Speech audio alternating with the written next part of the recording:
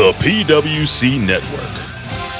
What the world is watching and listening to.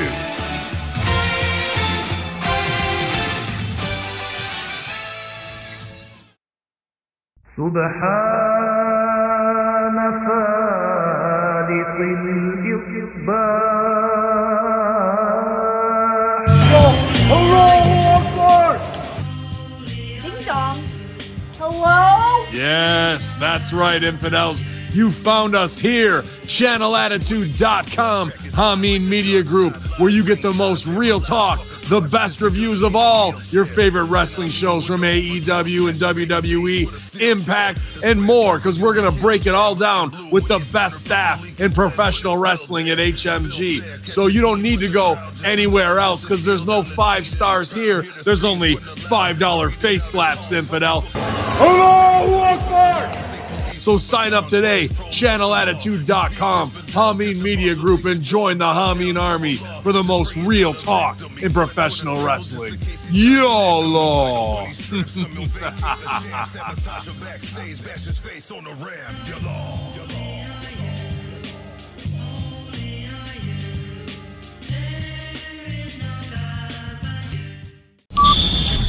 Ten, 9, 8, 7, 6, 5, 4, 3, 2, 1, 0.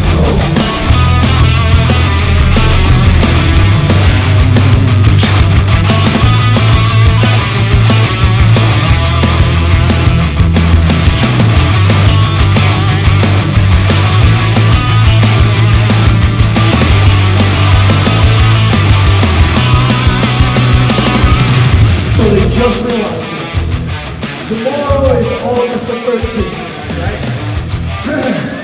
If you go back in 2004, August the 13th was Friday the 13th, and that's when I started my journey as a professional wrestler.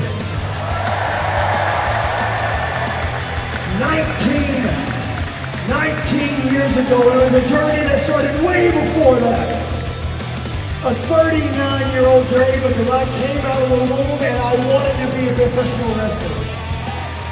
Because I love this. What I'm going to say to you is going to be cheesy, but it's not on the TV, so I can still look like a badass. If 5'10", bald-headed, southern ass accent, no body in sight, not one ab in sight. If I can make it to the top of the wrestling world, well, damn it, y'all can do whatever you want to do. Yeah! Damn right. Man, woman, and child, you can do whatever you want to do. And believe me, as being a 10-time World Tag Team Champion, I'm proof. Now I want to turn it over to 2 men that I am lucky and blessed and fortunate and all the other things to be in this business with. My best friends, Cash Wheeler and CM Punk. Hello, North Carolina!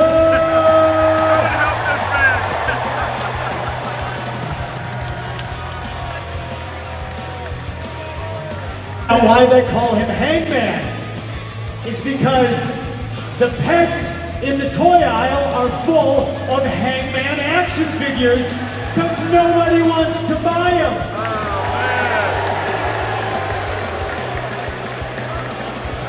He's a peg warmer, unlike me, who moves merchandise and pops ratings and sells toys. Yeah!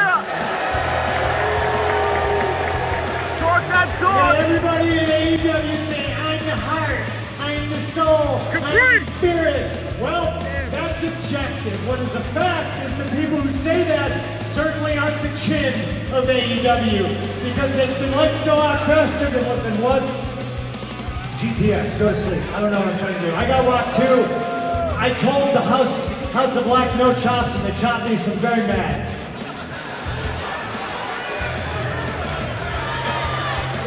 So I think this is what we call a heel turn. I'm not sure.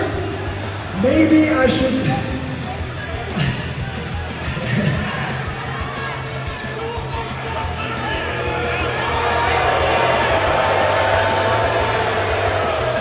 Sir, Sir, what are you so mad about? What are you so mad about?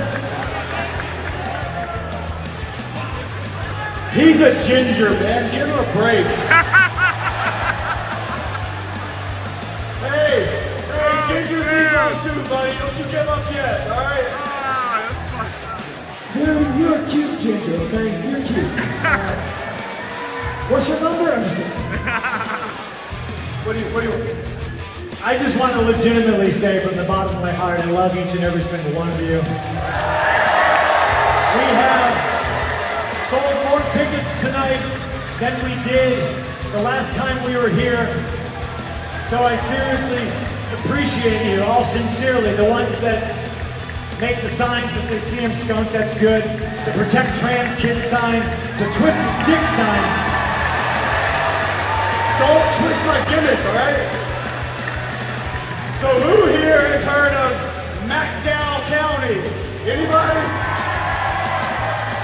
So I grew up about 2 hours down the road in Old Fort, North Carolina. Population 800. I shouldn't be here. There's more people in this building than there is in my hometown by multiples. This right here was literally my dream, to come out here in North Carolina in front of fans like this, in front of people like me, and do what I love. So you guys can cheer, you guys can boo, you guys can twist all the dicks you want. I don't care. This is your money, this is our lives. I'm not twisting it, dude, get away from me. Later.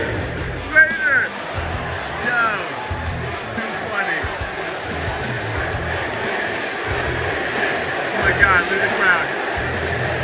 Oh no, you're about to. Jesus Christ. Don't do it! Incredible, incredible. I'll make it a little sad for a minute. My uncle was one of our biggest fans. He lived here in Greensboro. And he came to every show over the weekend in this area. He passed away earlier this year. So I want to dedicate this one to him tonight. So this one is for Daryl Adams. This one's for all of you. This one's for us because this is fun for us. I'm so lucky to get to come out here and say this is my job. That's insane to me. So thank you, Greensboro. Thank you, North Carolina, Virginia, Georgia, Tennessee. I don't care. Stick around though. We got some Ring of Honor acts coming out, and these men and women are going to give you everything they got. You guys pay for these tickets? Stay here, enjoy them. Let's party a little bit longer. Yeah! And no offense, but Greensboro is FDR country. Yeah!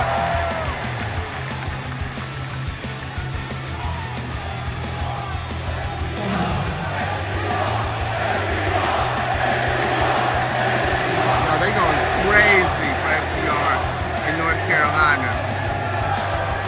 Top guys, out. Hit the like, subscribe, watch all of our exclusive content, exclusive interviews, and more. And shout out to AEW. Bomb Bomb. Tonight. Samoa Joe. Samoa Joe is entering the Ambs building. Oh no, here we go.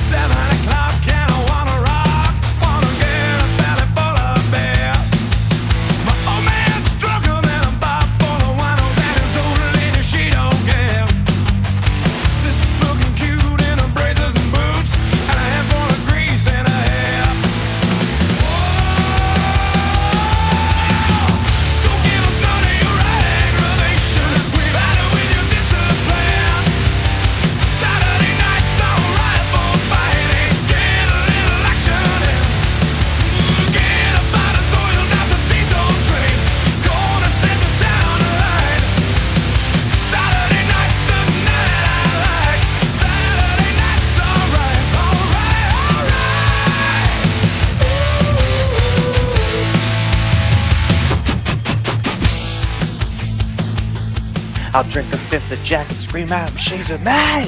All right, welcome everybody. Welcome to the aftermath of AEW Collision. Yes, folks, stay with me. After the collision comes The Wreckage. Wreckage, brought to you by channelattitude.com. Please subscribe for $5 a month. They're all of the best wrestling podcasts, personalities, and everything else involved in professional wrestling podcasting. The Hameen Media Group. This is The Wreckage. I'm Chris Ambs. That's AMBS, like Lance with Noel, or bullshit first thing in the morning. Don't worry if you ever forget how to spell my last name. I'll just remind you at the beginning of every show as a pre-warning. If at any point I'm yelling or swearing at anything, it's not my children. It's these motherfucking cats on this motherfucking plane. Little Samuel L. Jackson is in there. No, but there's 4 kittens currently in this house, so they may I don't know, scratch my foot or bite my cords or do one of a number of things that kittens may do. So if I start yelling, don't call CFS on me. That's what I'm saying. All right, so joining me is my usually unusual co-host with the most from the Port Phillip Coast. His beats have been referred to as being the cleanest. He's the reason every answer on this show is penis. Jimmy T of the PWC. Jimmy, ¿cómo se Philos? Hola, la, Cristo. So I'm good, and yes, the answer is always penis. But we're not at the PWC right now. We're here at HMG, so no penis for anybody. So there you go. But in saying that, I'm happy to sift through the wreckage, because you know what, boys? There's quite a bit of wreckage to sift through. There is some wreckage to sift through. Also, yeah, you heard that right. No penis for anybody. So exactly what we said was going to happen. Jimmy got a little piece of that Extreme D the other day, and now he's just not interested in the regular one. So, all right. Also joining us, the man of 1,000 titles, the doctor, the lawyer, the occasional voyeur. He's a wonderful podcaster. His views won't cause you pain. Listen to the latest Garden to learn all about the arcane. Jeff Lippman, how are you? I'm doing fine. I brought my sifting glasses because, yeah, there is an unusually large amount of debris that we need to sift through. I came out of this with a lot of questions. All right, well, we'll get into those questions.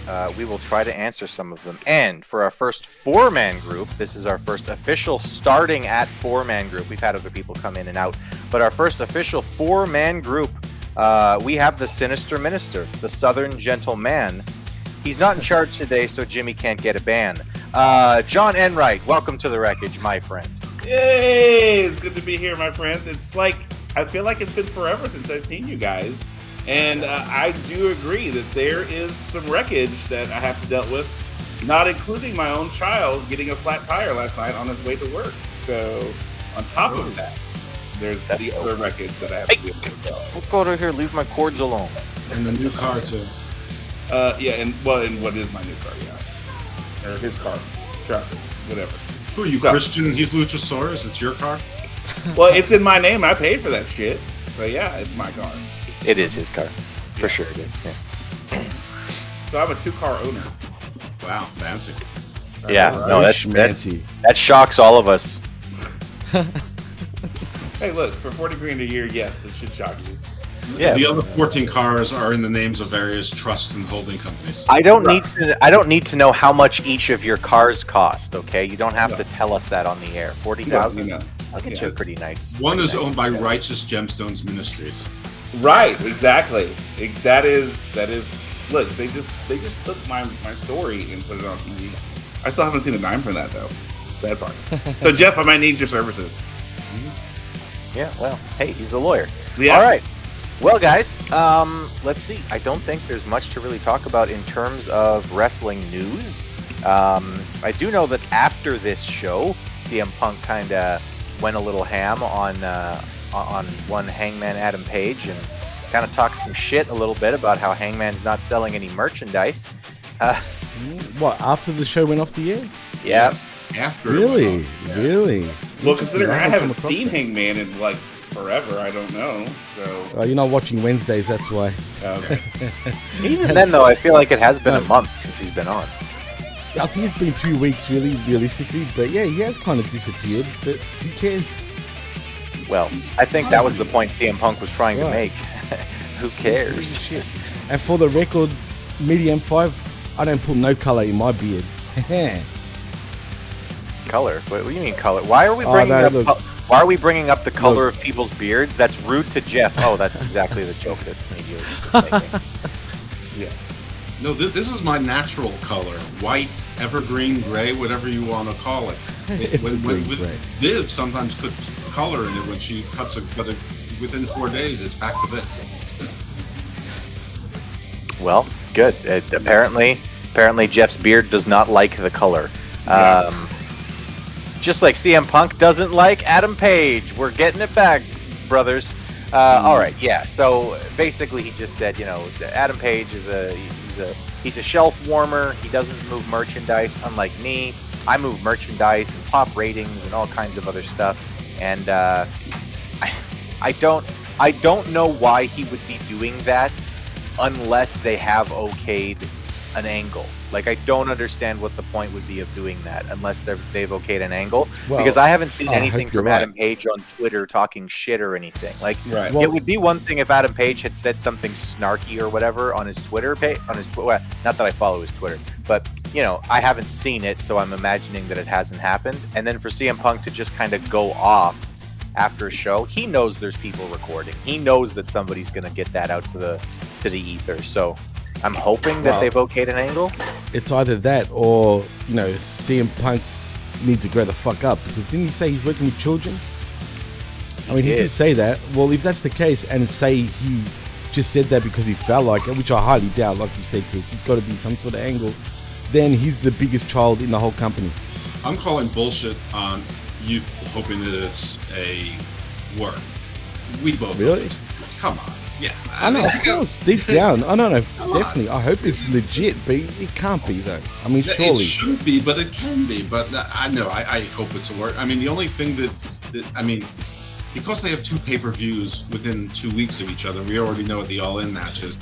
They need an all-out match. And listen, for the company's sake, I hope it was a work and that they're setting up a CM Punk Page match at All Out. Because, that should mean that, basically all is as right as it needs to be. The Bucks can play with FTR, Punk can play with Hangman. I really don't think that Kenny was ever really the problem. I don't think that anyone hates Kenny. I think that he's probably a dude guy in real life. But there was one other piece of news before we talk about this much more juicy thing, and I don't know that anybody that listens to us cares, but Naito won the G1 over Okada. Yeah, I saw that. Yes. Destino! A lot more excitement than I would expect. Well, I mean, here's the interesting thing about that, because it sets up Naito going after Sonata for the title, and Sonata had left his faction, so now it's kind of one of those real interesting storylines of now they're going to be facing in the G1 of these two facing each other, and one has left the other faction. So I think it's an interesting story. But really, though, John, and Naito is my favorite, right? Pretty much from Japan. But is there any real point of him winning the G1, though? Really, deep down? Well, I think it's to tell that story. I think it's to tell the story of Sonata and Naito having, Naito having left, LIJ to, be just 5 guys, and he wins the title without it. It's like, hey, look, I left, and look at what happened to me when I left your skinny group. Right. And then the other story is, also in the smaller story is that Naito defeats Okada. Is that, that's been a big, cross for him to bear for a very long time as well. And it's just very good storytelling. It's taken years to get to that point. Have they fought all the time? No, but it's been that long-term build of, oh my gosh, this is the story again. And Naito's never been able to have the number of Okada to get it, and he finally gets the time to make it to face Sonata. From the Gaijin's standpoint that doesn't follow New Japan, the actual story that it tells me is that their continued reliance on Okada, Tanahashi, Naito, and Sonata is that they have like WWE, that they don't have any confidence in anyone that's under 35 or even 30 to put a strap on and say, hey, I mean, I know Okada is probably middle, like 35. He's 33. 33. Okay, I know he's in that age range, but aside from him, because I know they want to get away from him for whatever reason, I think it's a mistake. They should probably stick with him because he's the only name that people everywhere know. But it seems like there's no one other than him in his age range or younger that they have any confidence in. So they keep going to Evil, Sonata, Naito. We still see Suzuki and Ishii in prominent positions. It's I don't know. I think the immediate future seems a little bit sad for New Japan. I wouldn't say that those two, like Sonata. I wouldn't say that Suzuki Sonata is and bad Ishii, as a champion, though. Let's be honest. He's not terrible. I think it's this one of those things where he looks great. He's working. He looks great. He's working on who he is as a character. But Suzuki and Ishii are on the down. I'm gonna be honest with you right now. They are not in prominent roles as Ishii they have been. Yeah. I think Suzuki still has value because I think he moves better than Ishii personally. But they're not there, and that's the whole bit. Is right now they're working on trying to build young stars. That's the whole David Finlay movement. That's the whole which I think is the wrong move. Guys. Oh yeah, no, I don't. I hate David Finlay. Yeah, but they need Japanese help. Anyway, I think Chris's house has settled down, so I think we stop vamping about New Japan and get back into Collision. Oh no, we're not vamping. Listen, you know what I find really interesting about Naito winning the G1? Nothing. I know. Nothing whatsoever. Yeah. Okay. All right. Nailed it. Yeah. Gee, as if I couldn't see that coming. you know me too well, John. I do. We've become friends. We've connected on a deeper level. Exactly. All right. You guys should get singlets. Should we get matching singlets? Yes. Yeah. Well, yeah, you guys should. And I know what you're really referring to. But see, here in Australia, we call, what would you call, like, wife beaters? What are wife beaters really called for you guys? A wife beaters. An undershirt? Yeah, no, we call them wife beaters too. But, like, what's the technical term for it? A white tank top or an undershirt. Well, okay, a tank top. How's that? Fine. But for some reason, we call them singlets or a wife beater, obviously. But anyway, who cares? Does yours strap in your crotch? Because that's what makes it a singlet. Yeah. What are you trying? I'm just asking questions. Hello, everybody. And this is one of them. Sadly, this is my most pressing question at the moment. Does your singlet go down to your nether regions and or beyond? Like, are you like Cookie or Pappy from Rawhide? Unlike the Lonesome Dove Trail, are you wearing one of those singlets like from the Old West with like a poop? Jeff, what's disturbing me? The fact that you're still going on about it and you really want to know, that's kind of weird, but maybe I am. Not as weird as you wearing a singlet. However weird this may be, I'm gonna stake my weirdness level on you wearing a Cookie from the Rawhide Trail as being weirder. Why don't you want to know, Media in 5? What does that have to do with the price of tea in Boston? That's exactly right. Thank you, Retro. What Aussies call singlets, we call muscle shirts in normal. It's true. No, he said in the normal countries. In normal countries. Normal. That's just normal. That's just him typing out the Canadian accent. Okay? Right. Normal. Right, like asshole. Asshole. Yeah. Hey, fuck you guys, eh? Fuck you, hosers. Yeah. Fuck you guys, eh? All right. No, if you can do the Stu Hart accent, that's the strongest, best Canadian accent. That's gonna be an easy one for me to do there, fella. Got the big nasty animal rhino over here. Needs a job. Yeah, hook him up. Sound like a Hannibal Lecter there. I'm gonna get him from the back of the neck and I stretch him out a little bit and he turn blue. And Don't be so silly, Jeff. That's not Hannibal Lecter. This is Hannibal Lecter. It's lovely to see you again, Jeff. I go well with a nice Chianti and fava beans. There you go. A nice Chianti. You guys are fucking funny, man. All right, this is turning into really, really, really gay audio. Let's move on. All right. Aaron Ben Shlomo says, I thought Canadians supposed to be nice and Americans are the brutes in North America. Well, no, sir. Not when it comes to war. Canadians still have the more war crimes than the United States. So. Did you know that the Canadian military has never retreated or surrendered in any battle ever in the history of our country? And did you know that my country has been with America in every single war they've participated in. The only country that's actually participated in every single one, helping you bloody Yanks. Where were you during the War of 1812? Yeah. we didn't exist yet. Literally did not exist yet. That's great. Were you with Roosevelt charging up San Juan Hill? I don't remember any Australians there. Yeah. Look up the war in between the Americans and Australia in Brisbane. Where were you during the Civil War? Which side were you on? It was during World War II. Basically, yeah, it's true. American soldiers were stationed in Brisbane. John knows his shit. Look, I love history. And so basically one time they got so pissed drunk that it basically caused a brawl between the two soldiers, Australian and American soldiers, like to the legit point where the Americans had to pull out because it was so bad. Like roving, like. But get this. Weren't the, you know what it was over, right? Beat up Shawn Michaels? Yes. Yeah, exactly. No, those but are do you know what it Marines, was over? You know what's even more hilarious, right? This is a true story. Yeah, because they were always drunk, both the American soldiers and Australian soldiers. But the Australian soldiers were getting jealous because the American soldiers were taking all the Aussie chicks. Yeah. That's it. Yeah. True story. We were walking in with our big swinging dicks going, hey, baby, what's Hi, happening? All right, let's move on. Hey, D, how you doing? Big American dick over here. No comment. The BBC of the HMG, right? Yeah. I thought we don't talk penis here on HMG or channelattitude.com, boys. Come on now. I've already. You know what? Everybody's already asking 100 questions about your singlet and exactly where it sits. So. Right. I think that door. You guys are a bunch of poofters, straight up. All right. I'm talking about the chat. The chat is pretty hilarious today already. Shout outs to everybody in the chat. We love you guys. We will bring up some of the things that you're talking about as we go. All right.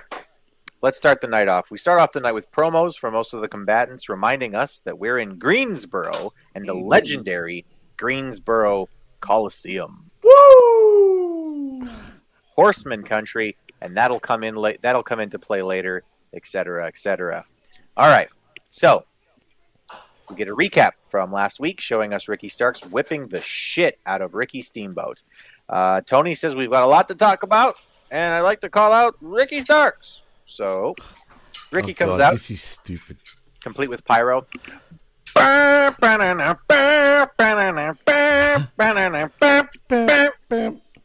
right, good stuff. Ricky Starks. He comes out. He's definitely wearing a choice. All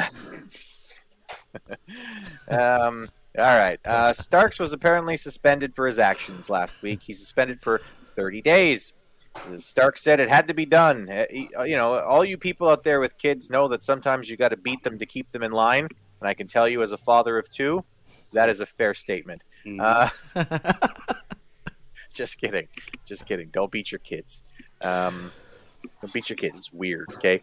Also, just don't do it. Also, this episode of The Wreckage is also brought to you by The Sound of Freedom. Just kidding. No, we're not going there. All right. That was yesterday. It is brought to you by Passion of the Christ. That's right. What's up, Aaron? Oh, shit. All right. Oh, okay. no. So, Ricky can't wrestle for 30 days, so he went and got himself a manager's license. So he's going to be here because this is his show. And then he threatens to beat up Shivani and says that Punk is the real reason Steamboat got beat up last week. I can live with the loss. Can you live with what you did and what you're responsible for? And he says if Punk wants a war, Ricky's going to bring him a war. And that was the end of this segment. If you want a war... Like I said, not for 30 days. And I'm so smart, I knew this was going to happen because they screw people like me. So I went and got my manager's license so I could still be here. Right. Let me ask you this. So if you're suspended for 30 days, is this the first time he heard about it? Because it can't be because he went and got his manager's license. And is that the way suspensions work? That if you're suspended, you get your manager's license? You get your manager's license, yes. You're not. That's how it works. The person's not suspended. The wrestling license is suspended, which is a state-by-state or country-by-country thing. He didn't say that, but yes, we assume that's what happened. So are we assuming that he's going to come out as Samoa Joe's manager? Is that what's happening here? Quite possibly. because that's the war that CM Punk is, in apparently at the Look, moment. it feels like he's in like 3 different wars right now. That was one of my questions for tonight. And then that is definitely a point we're going to get to here later. Just John, how many people questions. Want to fight We CM can't Punk? Well, I mean, how many people want to fight, like, are in multiple stories and are wanting to fight other people even though they have a story? It's like, what the hell, man? Like, Darby Allin, I don't mind multiple stories if they can keep them straight, but I don't know. Maybe, Chris, you can direct us and we can go through them one at a time.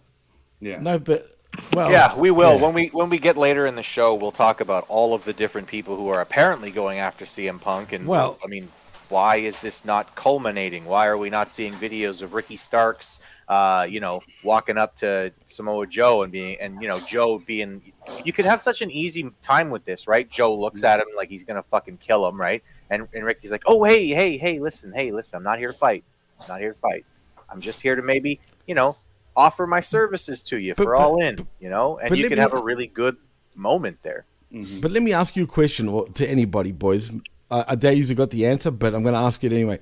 So what was the point of building Starks, right, as a singles guy that seemed pretty strong out of nowhere, only for him to be suspended and then come back as a manager because he acquired his manager's license?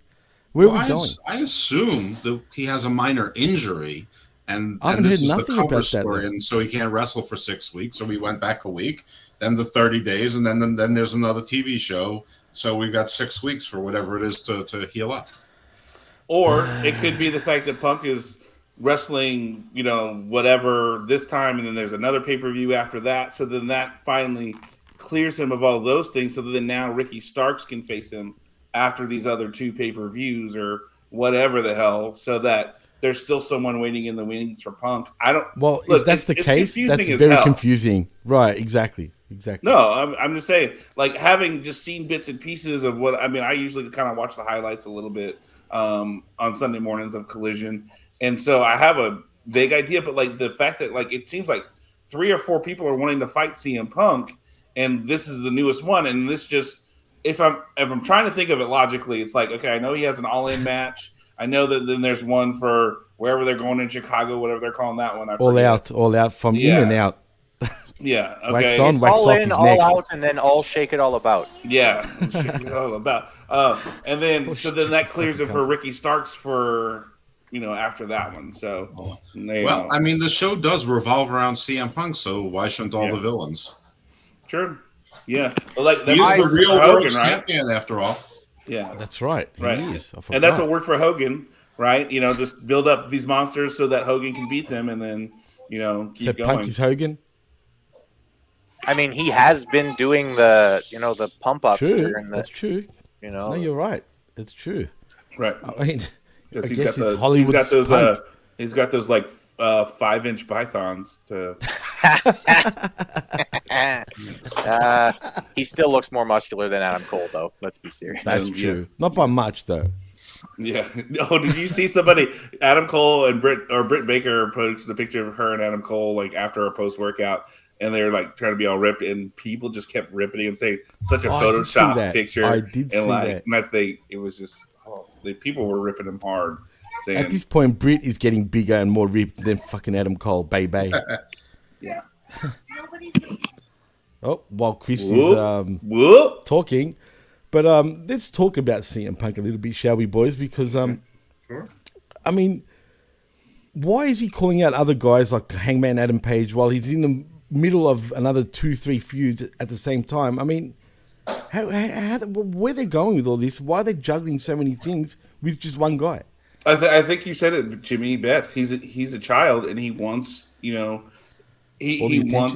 wants attention. I mean, there is the famous phrase, so way back in the day, Chris, he did a bowling show with Chris Hardwick with a whole bunch of WOD people, and they literally said, "Oh, look, when nobody pays attention to him, he doesn't bowl as well." And literally everybody ignored him, and he bowled like shit. And then he started screaming, "Pay attention to me!" Like there was a sense of that picture of him like being like kind of legit. Like he wants people to see him. He wants people to, So people are weird, man. I mean, that's weird, man. Jeff, do you agree with that? Yeah, I mean, I do. I mean, I think that I'm not sure if people have the freedom, so they're all trying to get themselves into the main event program for Collision, or if this is Punk saying, I am the real world champion, and if everyone pays attention to me, I can really build this real world champion story bigger than it is. Because I mean, for something that should be a really big story and a really big debate within AEW fandom and AEW Twitter, it really isn't. I mean, there's still more arguments about the World Heavyweight Champion and the Universal Championship in WWE than there is about this schism. I don't know if it's just AEW fans just trying not to sort of acknowledge the hypocrisy at all, and they're all tacitly being silent about it. Or because wouldn't they be hypocrites? Well, yeah, but that's never stopped anyone before. Anyone, not just like, and or maybe it's just not hitting that hard. It could be. Chris, you cool? Yeah, no, I'm good, man. I'm good. I'm just having to, stop myself from beating my children in the morning. So, welcome to fatherhood. All right. Next up, we get a video complete with a background song, sort of going over the history between the Bucks and FTR. And honestly, I thought to myself, this is one of the notes I took. I said, why does it even feel like the video packages are better on Saturdays? Like, am I just being crazy or what? Like, did this not feel like a really cool video package compared to some of the other stuff we see on Wednesdays? Let's go with John first. What did you think of the video package if you saw it? Like, it definitely had a different production value than what I've seen from other AEW things. This was on a different level. It felt like a different production company is being used to do some of this stuff. Like crisp, well produced, shot well, very clean. I was impressed with this. I was going, where has this been? And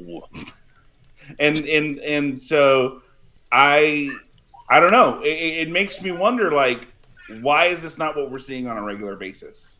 Well, yeah, and even the background music, I thought that the choice of the background music was even better, because usually the background music that they have for these is like they're trying to get you hyped, right? They're like, it's like fast paced and kind of like poppy, but this was like a very like subdued, like this is a serious feud kind of thing. Like it in a weird way, and like I know that people will think that I'm hilarious for saying that it was subdued and also kind of like the My Way package for WrestleMania between Stone Cold and The Rock, but that's what it kind of reminded me of. It came across as very serious. Like, this is a real feud between two teams that really are trying to prove themselves the best in the world. Jeff, did you catch this video package, and did you get the same kind of feeling that I did, that like even the video packages seem different on Saturdays? No, I agree entirely. I mean, I think it really is a different production team, and it was never more stark than the night that Battle of the Belts followed after Collision. I don't know if that was like week 2 or week 3. It was one of, I mean, this is all of week 8, so it's within, it's pretty recently.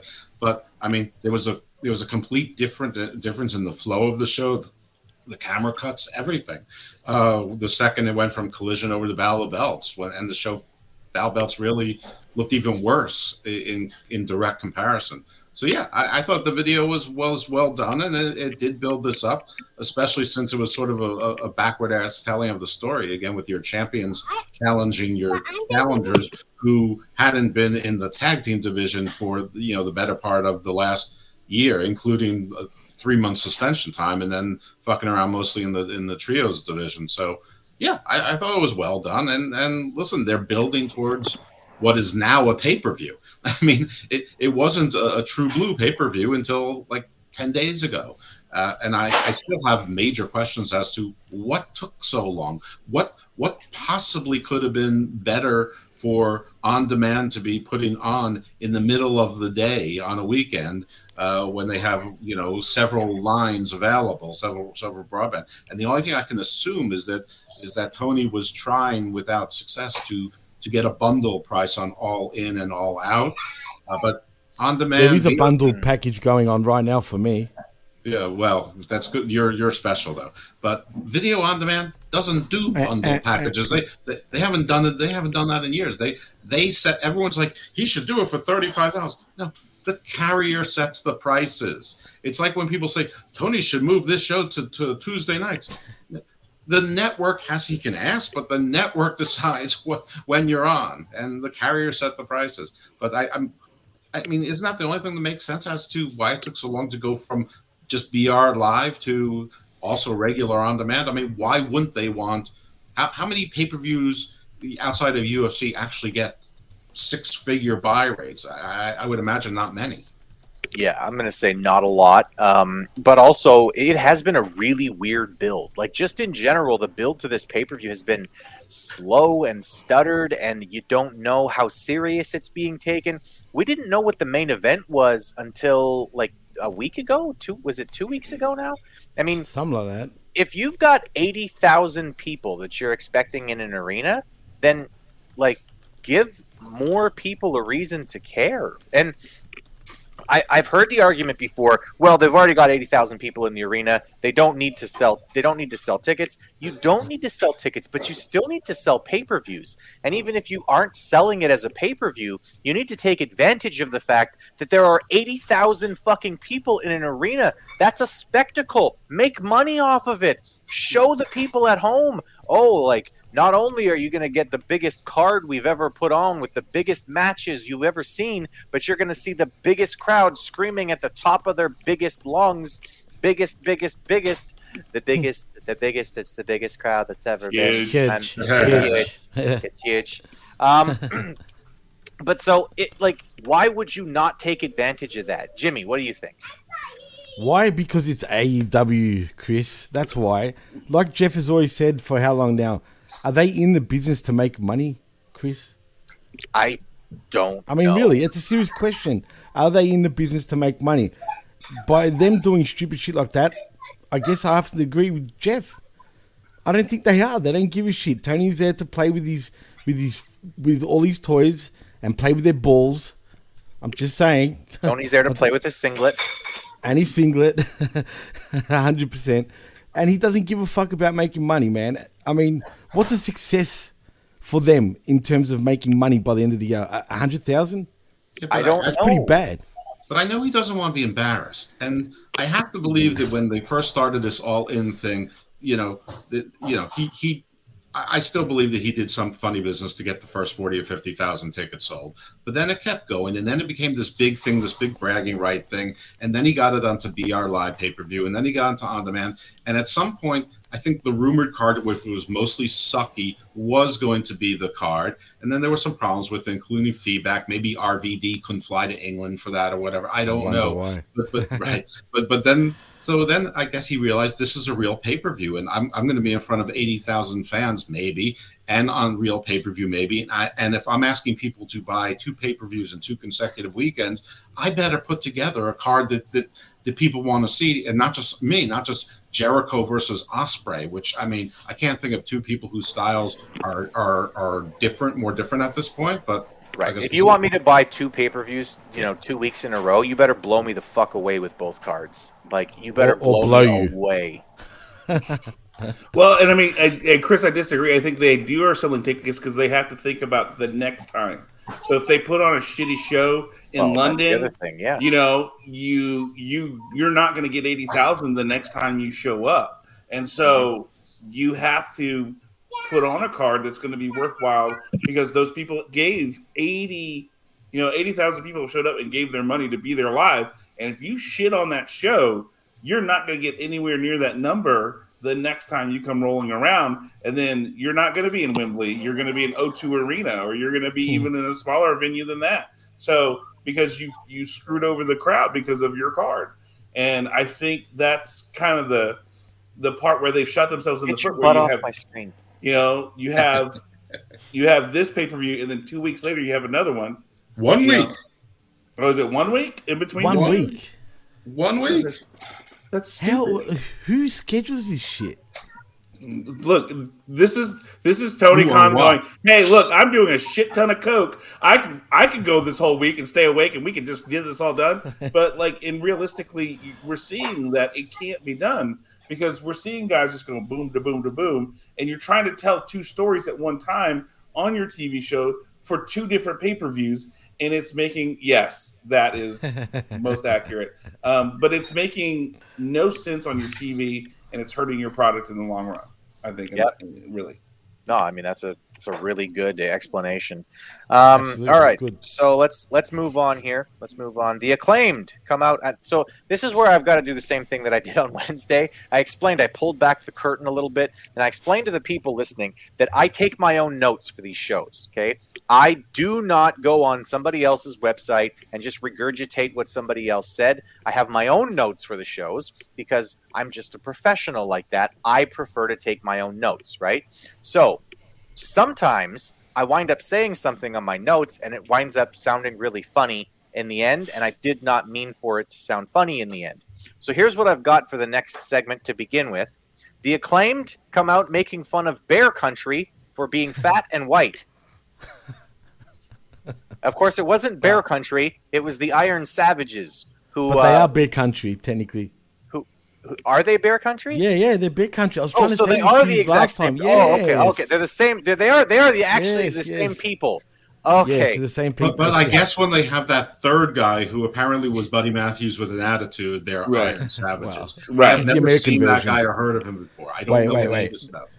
Let me explain something. Do you remember I was saying this a while back, and you guys were laughing at me? But I'm like, but it's Bear Country, and you're like, no, it's not. No, it's not. I thought I was being racist against everybody who looks like John. I just thought if they look like John, they're Bear Country. But this was actually Bear Country. Okay. Yeah, the reason why I know this is because I watched a few episodes of Being the Elite a couple of months back, and that's why I know who these guys are right now. In my singlet, attached to my nuts. Nice. Yeah. Yeah. And my balls sort of go to the side, both sides. And then it looks like KFC chicken. Okay, move on. It's my fault. Well, exactly. I know, my fault. All right. Let's highlight, Jimmy, I can't highlight right now because we're on the HMG. But go ahead and highlight Retro Rocket Review's last comment because I find it hilarious. Using ChatGPT. Yeah. Chris uses ChatGPT for his notes and created the Jimmy T generated AI. I did. That's my fault. He created me. Okay? He's my dad. That's my fault. I'm sorry for Jimmy, okay? Frankenstein and the monster. His fault. Son of a bitch. Sorry, let me be more Canadian. I'm sorry for Jimmy. Sorry. I'm sorry for making Jimmy. That's all right, mate. It's all good. All right. All right. So the Iron Bears are big and strong, but the little one badly oversells. Like, really, really bad. Yeah. He was bumping all over the goddamn place. And it was like, dude, just chill the fuck out. Okay, he was doing like backflips after taking punches and stuff. It's like, please don't Shawn Michaels this, right? Like, don't try to be Shawn Michaels. You're a big, strong dude. Pretend like you're a big, strong dude. But he lost like 40 pounds of fat, so I think this is his first time on TV in like a year and a half. So I think he wants to show the world he can bump like Dolph Ziggler now. They've been shredding the weight, man. If you watch Being the Elite, which I know you guys don't. The other one is still big as a bear. And by the way, that's fine for a wrestler. Mm-hmm. They're really trying to lose a lot of weight and getting into real shape. And that redhead guy that you said looks like Buddy is their trainer. And why was he there? Like, is he a wrestler also? I have no idea who the hell he was, but yeah. Like they said Jack Jameson or something, because I kept thinking they were saying J. Jonah Jameson. J. Jonah Jameson. Right. Yeah. No. But it looked like Buddy Matthews joined MAGA or something. Damn it, Bear Country! I want pictures of Spider-Man. Right. No, they've worked really hard though. All right. So the bigger Iron Bear dude, I'm just gonna call them Iron Bears for the rest of this because Iron Bears. I thought I was joking. I legitimately thought that I was making fun of the fact that they look like Bear Country. Apparently, they really are Bear Country. So it is really Bear Country. Player. But I mean, I think that was the whole point of the rap. Is like, are they Bear Country? Are they somebody else? And I think it's definitely Bear Country. That's what they said was like, I can't even keep you two straight. Like, or you look like every other white guy I know. Like every other white guy, exactly. If you look like Including John their Enright, dads or moms. Well, all right.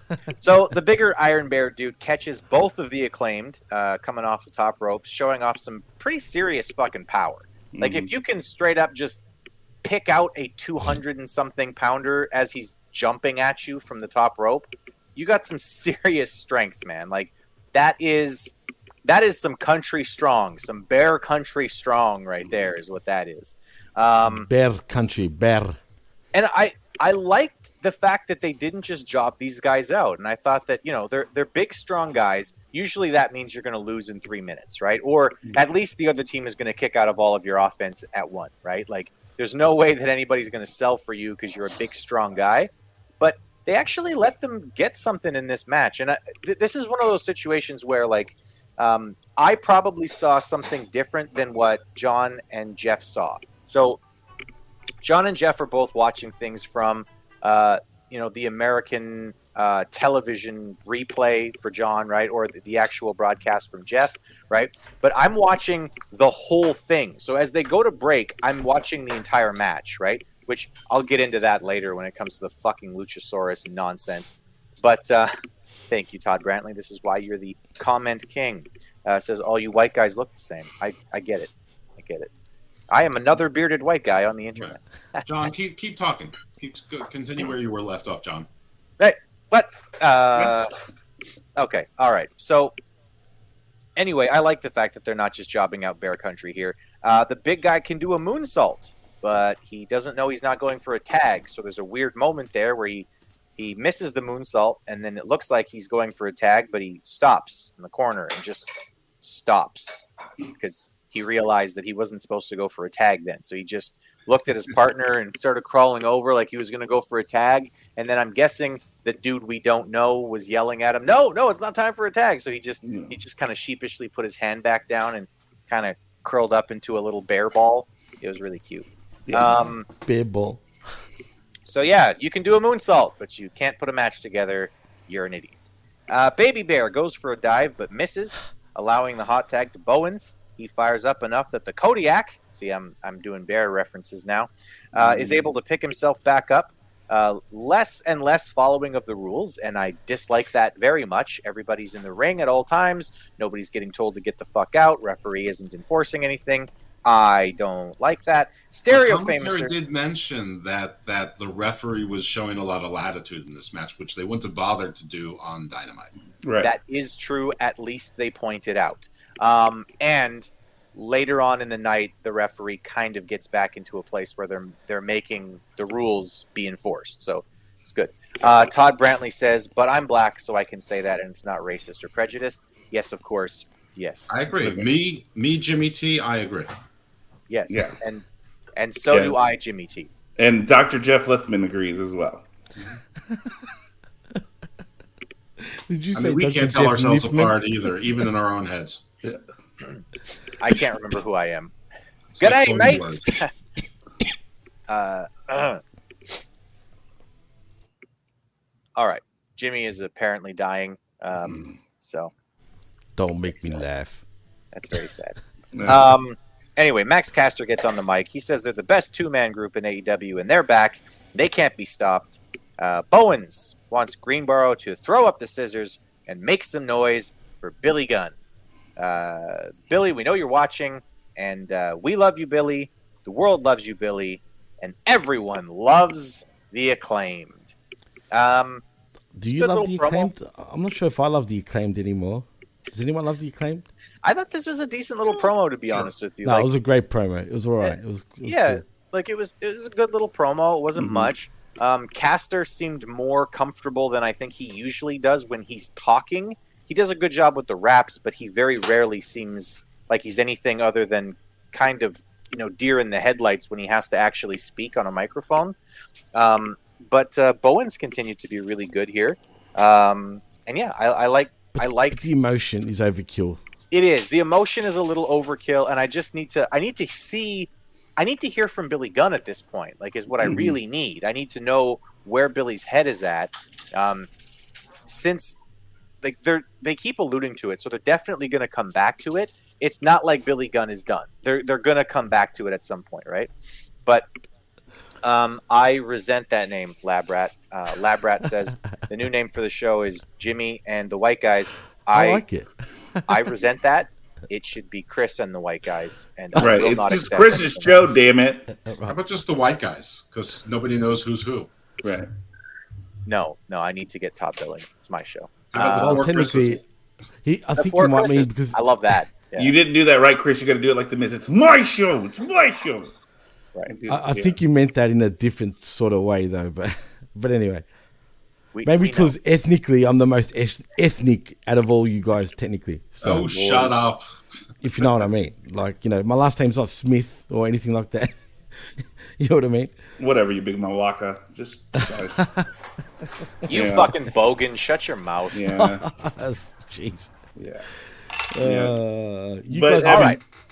I think one of the things because Lance is a friend with Billy. Billy and Lance are good friends. Are they really? Yeah, Lance. Yeah. So it's interesting. So through Lance, you can sometimes see he'll post stuff, and like Billy's wife and Lance are friends, and I think they help with nutrition. Like they have a nutrition place, and that's how Lance kind of keeps his nutrition up and stuff like that.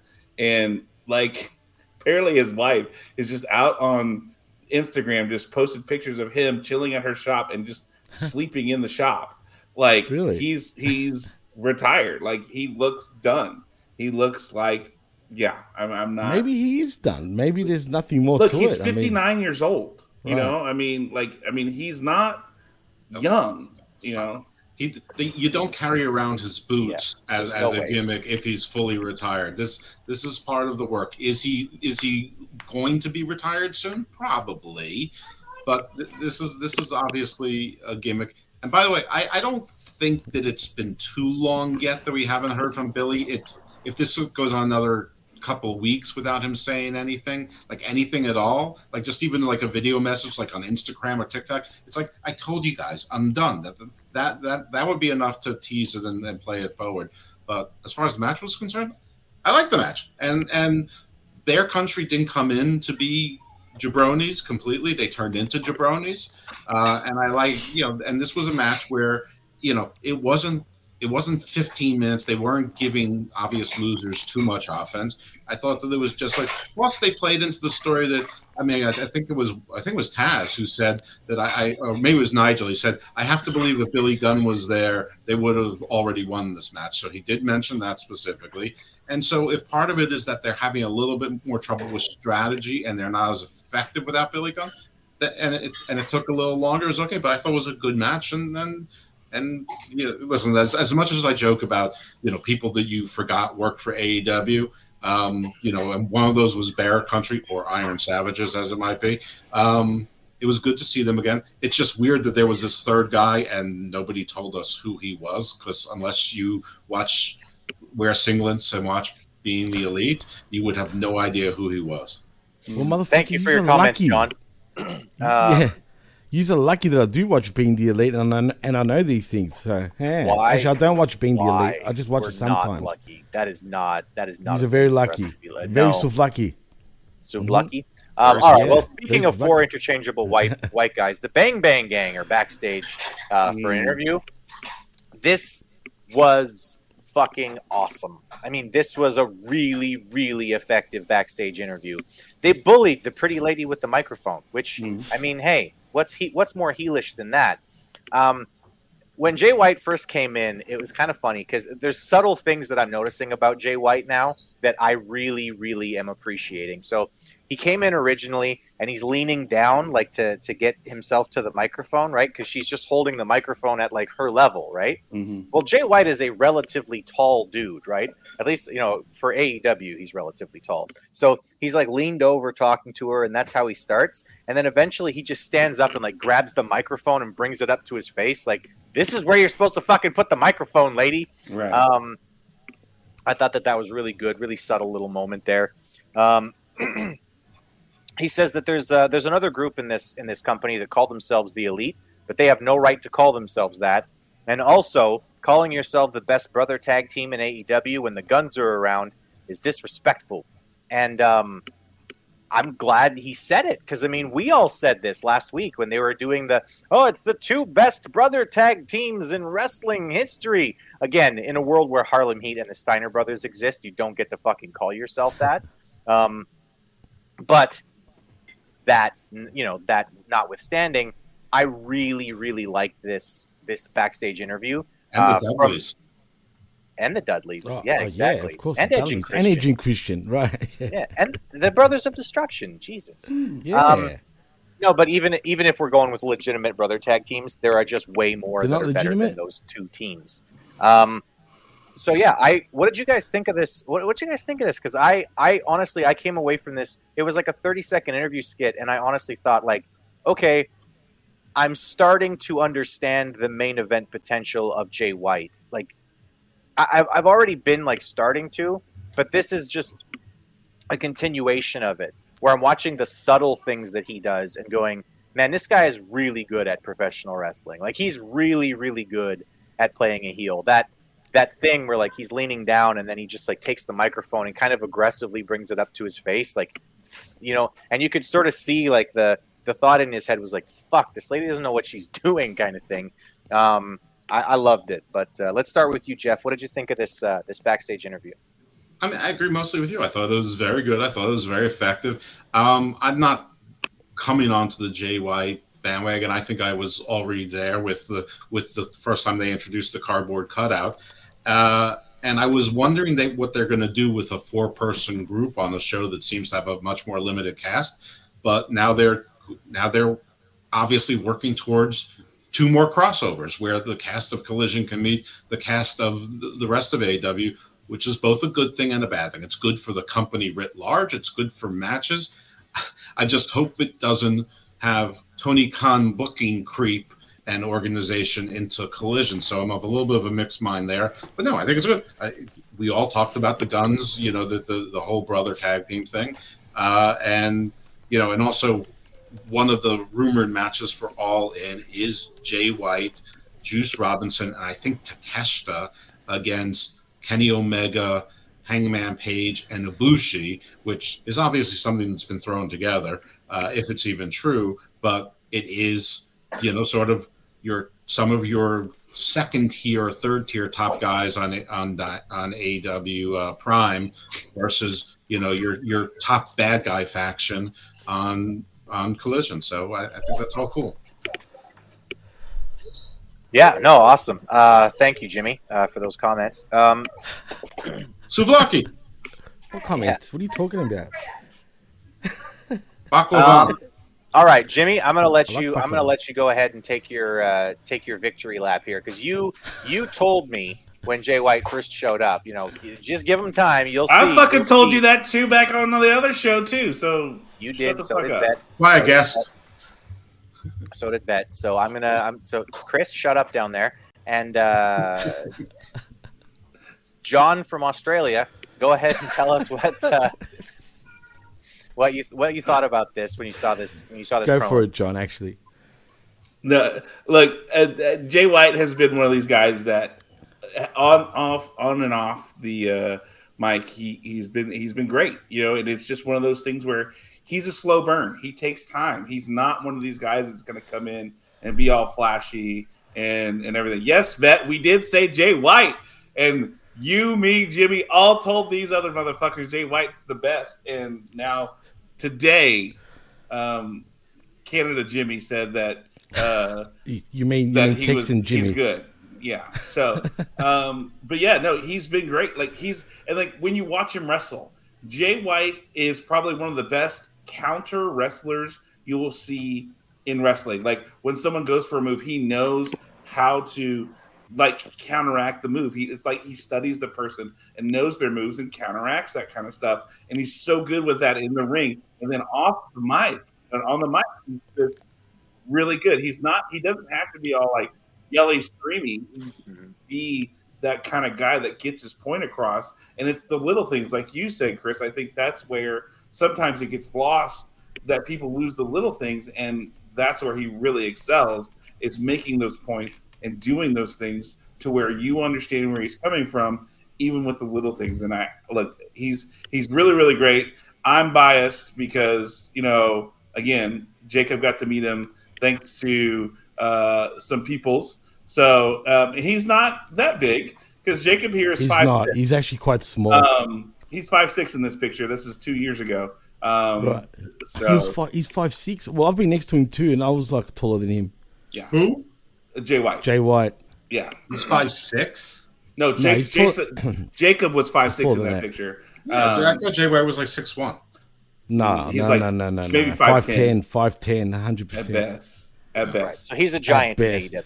Right. He's a huge man in AEW, which is again why Lance has no teacher there, because it's sad, dude. It's so sad. But he really is. He's Who such did a Lance piss off? I don't know. Like, that's the whole Pissed thing. off no one. He's too big, Jeff. You know this. Come on, Now, man. there are big people that's been on the show. They just lose, but they're on. Right, but like when you have like later tonight, you have Hobbs and Miro, and there's like the two of the biggest men on the AEW roster, and I'm thinking, the fuck, you have Luchasaurus, you have Lance Archer, like these guys aren't, I don't know. Deal. Yeah, the most useless 7 foot something wrestler out there. Anyway, but to get back to Jay White, he's really, really good, and you should be watching him and his Finger Bang crew. So, Finger Bang crew. I love that name, Bang Bang Club. I'm actually sort of really coming to love it. I don't know why. It just has a good ring to it. Bang Bang. I want to see Club. them do a skit at the Outback Steakhouse where they all get the Bang Bang shrimp.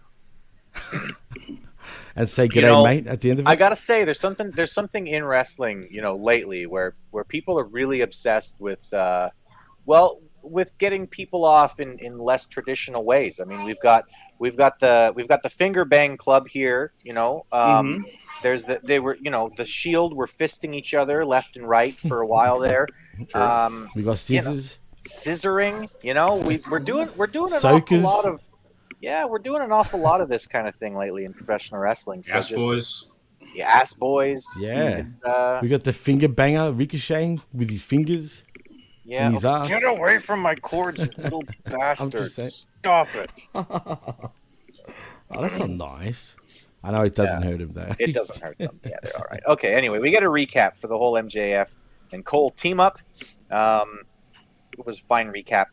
And then Willow comes out, and she's just dancing all over the place. She's happy, and she's just, yeah. She's just but you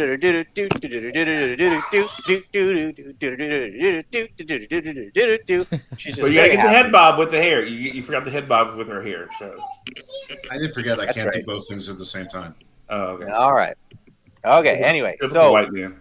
Yeah. her and Chris Statlander are facing off against Mercedes Martinez and Diamante, who came out together and looked like kind of a legitimate tag team. Yeah, I wonder if their contracts are coming up and they're trying to show off to WWE like, hey, you guys are having problems with your women's tag team.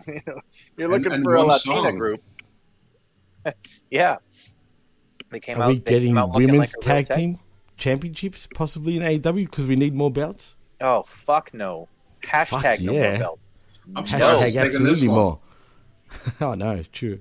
That's all right. We'll get trios not women's down. championships too, boys. We're getting the Extreme Deathmatch champion this very Wednesday. We're at risk for another belt.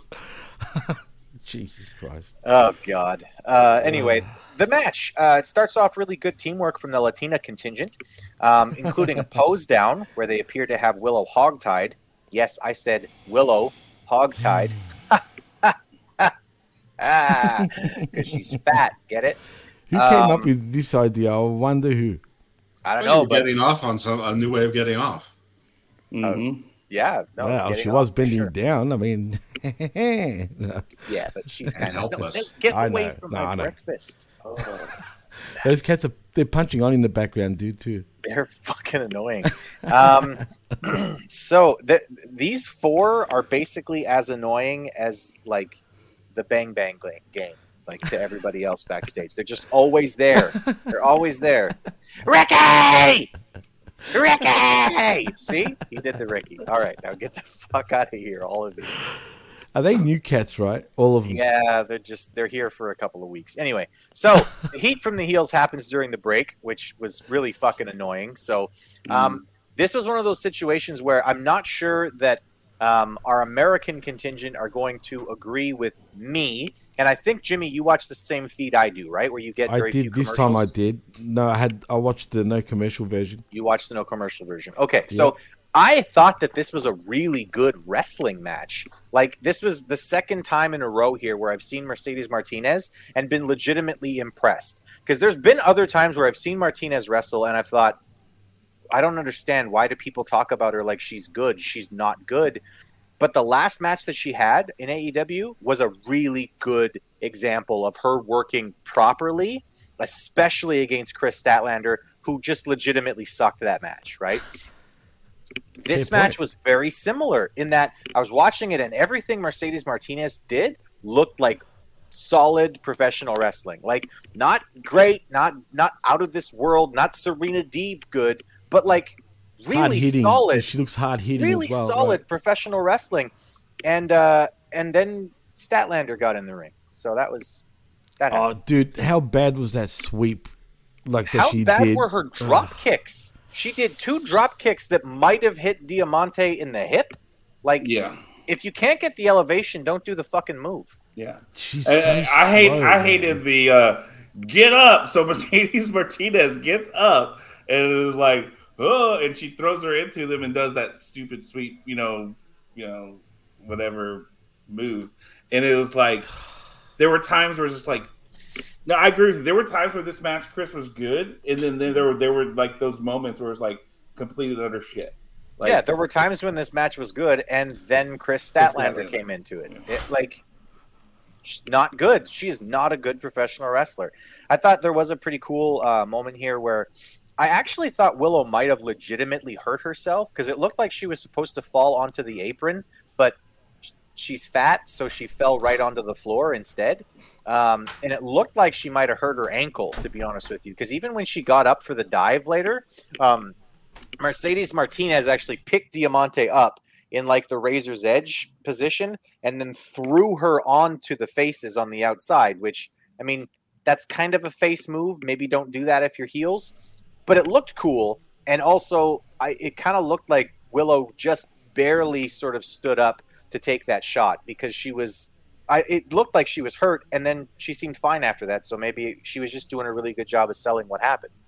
But anyway, the referee loses control a little bit at the end of this match, where there's people sort of everywhere, but it played into the finish. Mm-hmm. So the referee's distracted, trying to tell everybody, get out, you get out, you get out, you get out. What the hell's going on over here? And while the referee's distracted, Diamante is able to basically help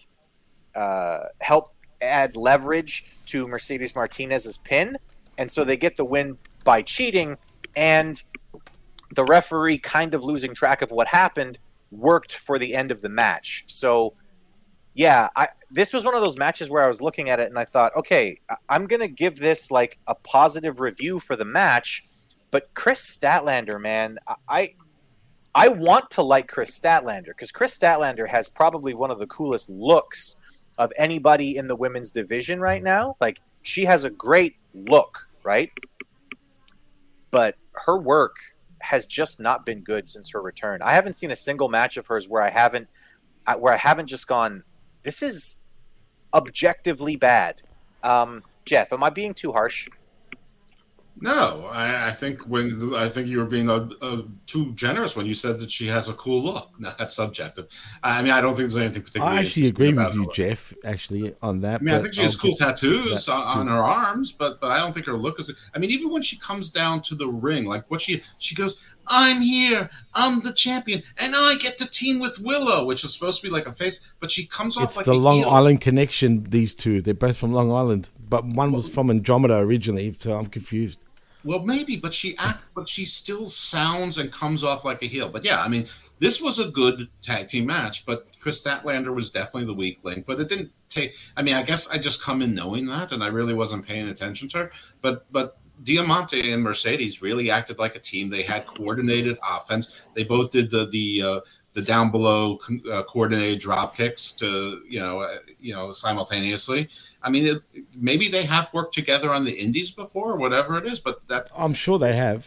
Yeah, well, that worked very well, and I like the Carmella Uso cheating way to get the win, and I thought it was all good, and the heels won, which is supposed to, of course, which is what's supposed to happen in the unimportant tag match with the person with the title. So it's Wrestling 101. All of this was booked like Wrestling 101. So I mean, so this was one of the better women's matches on it, and almost certainly the best women's tag team match I've seen on AEW. So yeah, I had no problem with that. This match was good. This was a, up to this point, for the most part, this show was pretty good. Yeah, I agree. And then it took a little bit of a turn here, and then they got it back for the main event, to be honest with you. Like, that was sort of my review of it. But I also thought that this was one of the best. This was the best women's match I've seen in a while on AEW. Like, maybe since the last time I saw Mercedes Martinez in a wrestling match. So, you know, good on her. She seems to be actually doing her job, which is carrying people who can't necessarily work that well to pretty decent matches. John, we'll go to you first, then we'll ask Jimmy what he thought of the match. But what did you think of this match, John? You know, I've seen Willow wrestle a couple times, and Martinez is solid as always. Even when she has a bad match, it's usually not her fault. You know, it's usually the person in the ring with her. Diamante, I'm kind of more with, and say with Statlander. You know, but it showed to me in this match how good Martinez is as a ring general. She does a really great job of. She's underrated, like, I think, leading. as a ring Like, general, you could tell she was leading this match for the most part. You know, and that she did a really good job of putting this together and then working. And I feel like Diamante's game raised because she was partnered with Mercedes, and I really feel like she stepped up because. And I don't know if they have been working together, but I know Mercedes Martinez does a lot of really, you know, putting people under her wing and training her. I've seen that a lot with some of the people that have come through here. They mentioned that about her, that she takes interest in people and she trains them to build them up. And she's a really good trainer. So to see this match, and then it like you said, every time Statlander got into the ring, it felt like it was a completely different match, and it was fucking amateur hour, man. I'm not exaggerating when I say that I think her drop kicks, and she was clearly not going for like a low drop kick. She was going for a regular drop kick to the chest, and as the greatest height she could possibly manage was about the hip area of Diamante, right, who is a very small wrestler, by the way. She's not large, and I mean, Chris Statlander's one of her biggest problems, objective problems, is that her knees have been shattered. One of them twice, one of them once, and they're reconstructed, and she doesn't wrestle with any realization that she has no strength in her knees and she shouldn't be putting undue pressure on it. She insists on doing like moonsaults and flips over the ropes where she lands on her legs. And you can't do a drop kick if you can't jump. Yeah, you're at this point already Stone Cold Steve Austin, and you're like 24 years old. It's cool that you're showing pictures of you on Instagram in the lab, you know, or in the gym deadlifting 400 pounds or whatever the shit it is you're doing. But you're not that wrestler anymore. You're now Stone Cold Steve Austin with your 2 knee braces and the way they are. You have to change your wrestling, and that's, I think, the biggest problem is she doesn't want to change, and so it comes across clunky and amateurish and not good because of the way she portrays herself. And she's in the ring with Mercedes Martinez, who can show her exactly how to wrestle as a power woman wrestler without an air game. Bingo. And that's the thing. I agree with that. That's media M5. She's all over the place. She's not pretty, but that's how we're going to focus on at the moment. Right. Pretty, You know, but that's, I think that's, she's got a mustache. Look, whatever. But the point is this: she's better than Statlander. Statlander just needs to make a change. She needs to look. She needs to lose this belt, and then she needs to go back and go, look, I can't do the shit I used to do.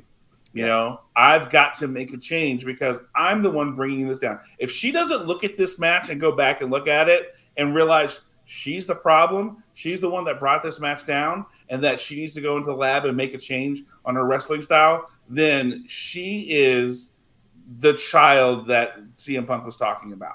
This is someone who's immature, not willing to make a change, and doesn't, you know, is not going to help the business in the long run. Yeah, she's got to change her style. You know, you made a really good, you know, comparison there with Stone Cold Steve Austin. We know that after he broke his neck, he basically, like he said to himself, listen, I can't keep working this style. I can't keep being the, you know, the super technical wrestler. I have to start going to brawling. And by the way, Stone Cold Steve Austin made basically all of the money he made with that style, not being the technical genius, right?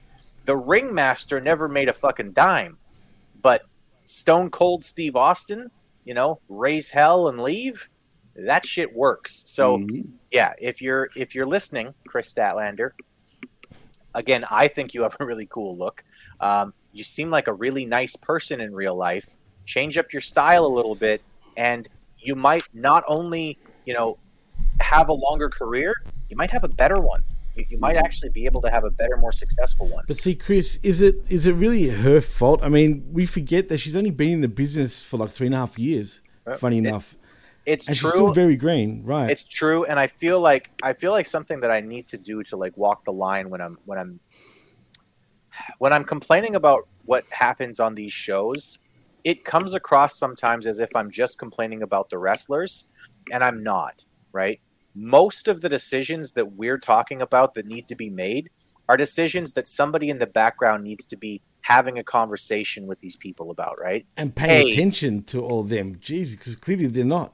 Hey, we already had a tag team earlier tonight that did the whole finish where everybody's in the ring and both guys lock in submissions and then both of the losers tap out at the same time. Guys, you're not doing that in the main event because we already had someone do that tonight. Chris, listen, we love you. We want to see your career, go on for a long time, and we feel like there's real money there with you. But your drop kick fucking sucks. You can't do a drop down anymore. You're not going to be able to wrestle, doing high flying moves or anything like that. You got to change your style up a little bit. Become more of a brawler. Let's see what you can do if you just go out there and throw a bunch of punch and kicks and do like a really work on your firing up, right? Really work on that and see if we can get the crowd with some more simple, basic movements, right? There should be someone backstage who has the power and the respect of everybody to go, hey, let's change this up a little bit. And that's something that I feel is missing in the whole show. Yeah. I mean, you have fucking Arn Anderson back there, and you're not going to listen to that guy. The guy put together Cena matches, and he put together all these other things, and you're not going to listen to that guy? You're not going to tap into his potential? You're not going to listen when I saw Brandon Cutler talk shit to Jim Ross, and Brandon Cutler wasn't immediately fired, I basically figured there's no fucking hope for this company. Yeah. Right? Jim Ross came out, and he was like, I just don't understand a spot where guys are standing around in a corner, huddled together like quails and waiting for the guy to dive on them. So then, Brandon Cutler was like, tune in this Wednesday where we'll all, hang out in a corner and gather around like quails while we wait for someone to dive on top of us. If I was in charge of the company, first of all, Brandon Cutler is useless. He's only useless. There because of who he's friends with. Useless. But even if he was a decent mid-carder, if he had talked that shit to Jim Ross, you're fired. Yeah. You go the fuck home. I don't need you. You let your fucking contract run out. You can stay at home. If you're going to fucking disrespect people like that, you're going to disrespect Jim fucking Ross. No, we don't need you in this company. No, we don't need you. Like, if somebody was on this show, right? This is my show, right? Because I'm the one in charge. If somebody came on this show and was talking just mad shit about fucking Bin Hameen, I would mute you and I'd kick you out of the fucking show. And you don't come back. Yeah. You don't get to come back because that guy is a fucking genius and we need to be respectful, right? Jim Ross is that guy in the back. He's the guy who they should be listening to and nobody fucking does, which baffles me. It baffles me every fucking time I think about it. Well, this is the eternal question with AEW. Are there people in the back even trying to control and book it, or are there not? And are the wrestlers just not listening, or do they book themselves? I think they book themselves. So when Jimmy says, whose fault is it? Yeah, it's everybody's fault. But at this point, I don't think there's any difference in the management style at AEW. So at this point, the onus falls on the wrestlers themselves. I mean, when we were just talking about Stone Cold Steve Austin, I think both John and Chris, I can't tell white people apart, both said that Stone Cold Steve Austin changed his style because he knew to do that. And Chris Statlander needs to know how to do that also. Or she needs to ask somebody's advice or whatever it is. But I'm gonna stop guessing on what's happening because we know that there's no continuity manager. There's nobody that's doing oversight booking. There might be people who are agenting or helping to produce particular matches, but they're not it's like here in the U.S., this is a terrible analogy, but when I talk to people who started a business in Maryland, but it turns out that they're violating a federal trademark, and like, but Maryland gave me the name. Yeah, that's because the Maryland state government doesn't talk to the federal government. There's no coordination there. You still have to, and then try to tell them how to fix it. Anyway, it's the same thing. Like, no one's talking to each other, even though they might be doing the exact right thing, even though the simultaneous submission might be clever once in a while on a show, or is an interesting gimmick for the BCC, or was at some point. It's not when somebody else does it, and certainly not on the same show. There's too many of the same stories and the same line. So I'm going to say that it is her fault, because there's nobody, there is no oversight, there's no showrunner. Yeah, no, exactly. There's nobody who has the power and the authority and the respect backstage to be able to go up to these people and say, hey, listen, you don't even have to be disrespectful about it. You could be a totally soft style communicator and just go, listen, you can't do that because somebody else is doing it already. We can't have two different teams finishing their match with the double fucking submission thing. We just can't. Yeah. Who's that guy? I don't know. But I think the thing is too, though, the fact of the matter is, we know that backstage, I guarantee you after this match, that somebody blew smoke up all their asses, especially Statlander. Great job. This was a wonderful match. All of you did great. You were all wonderful. So why does Statlander think she needs to change if she's getting smoke blown up her ass the entire time? I guarantee you there's not someone back there going, look, criticizing, look, you did this, did this, did this. No, there is no structure. There is nothing backstage. It's all blowing smoke up people's asses because we like them and we don't want them to go away. Right. Arn Anderson is back there for one purpose, and that's to keep his kid. Yeah, exactly. It's how else do you keep that kid employed? Well, and he's gained weight too, and looking. Anyway, he needed to gain weight. He's trying to look more like an Anderson, but he's still. Yeah. But he looks like a spastic Anderson. Let's be honest. He's on a per appearance view. He is SAWFT soft. I'm sure we can get into him in about 10 minutes when we get to his match. We can indeed. And shout out to El Plaga, by the way, or El Plaga, whatever you want to say. Yeah. Right. Good dude.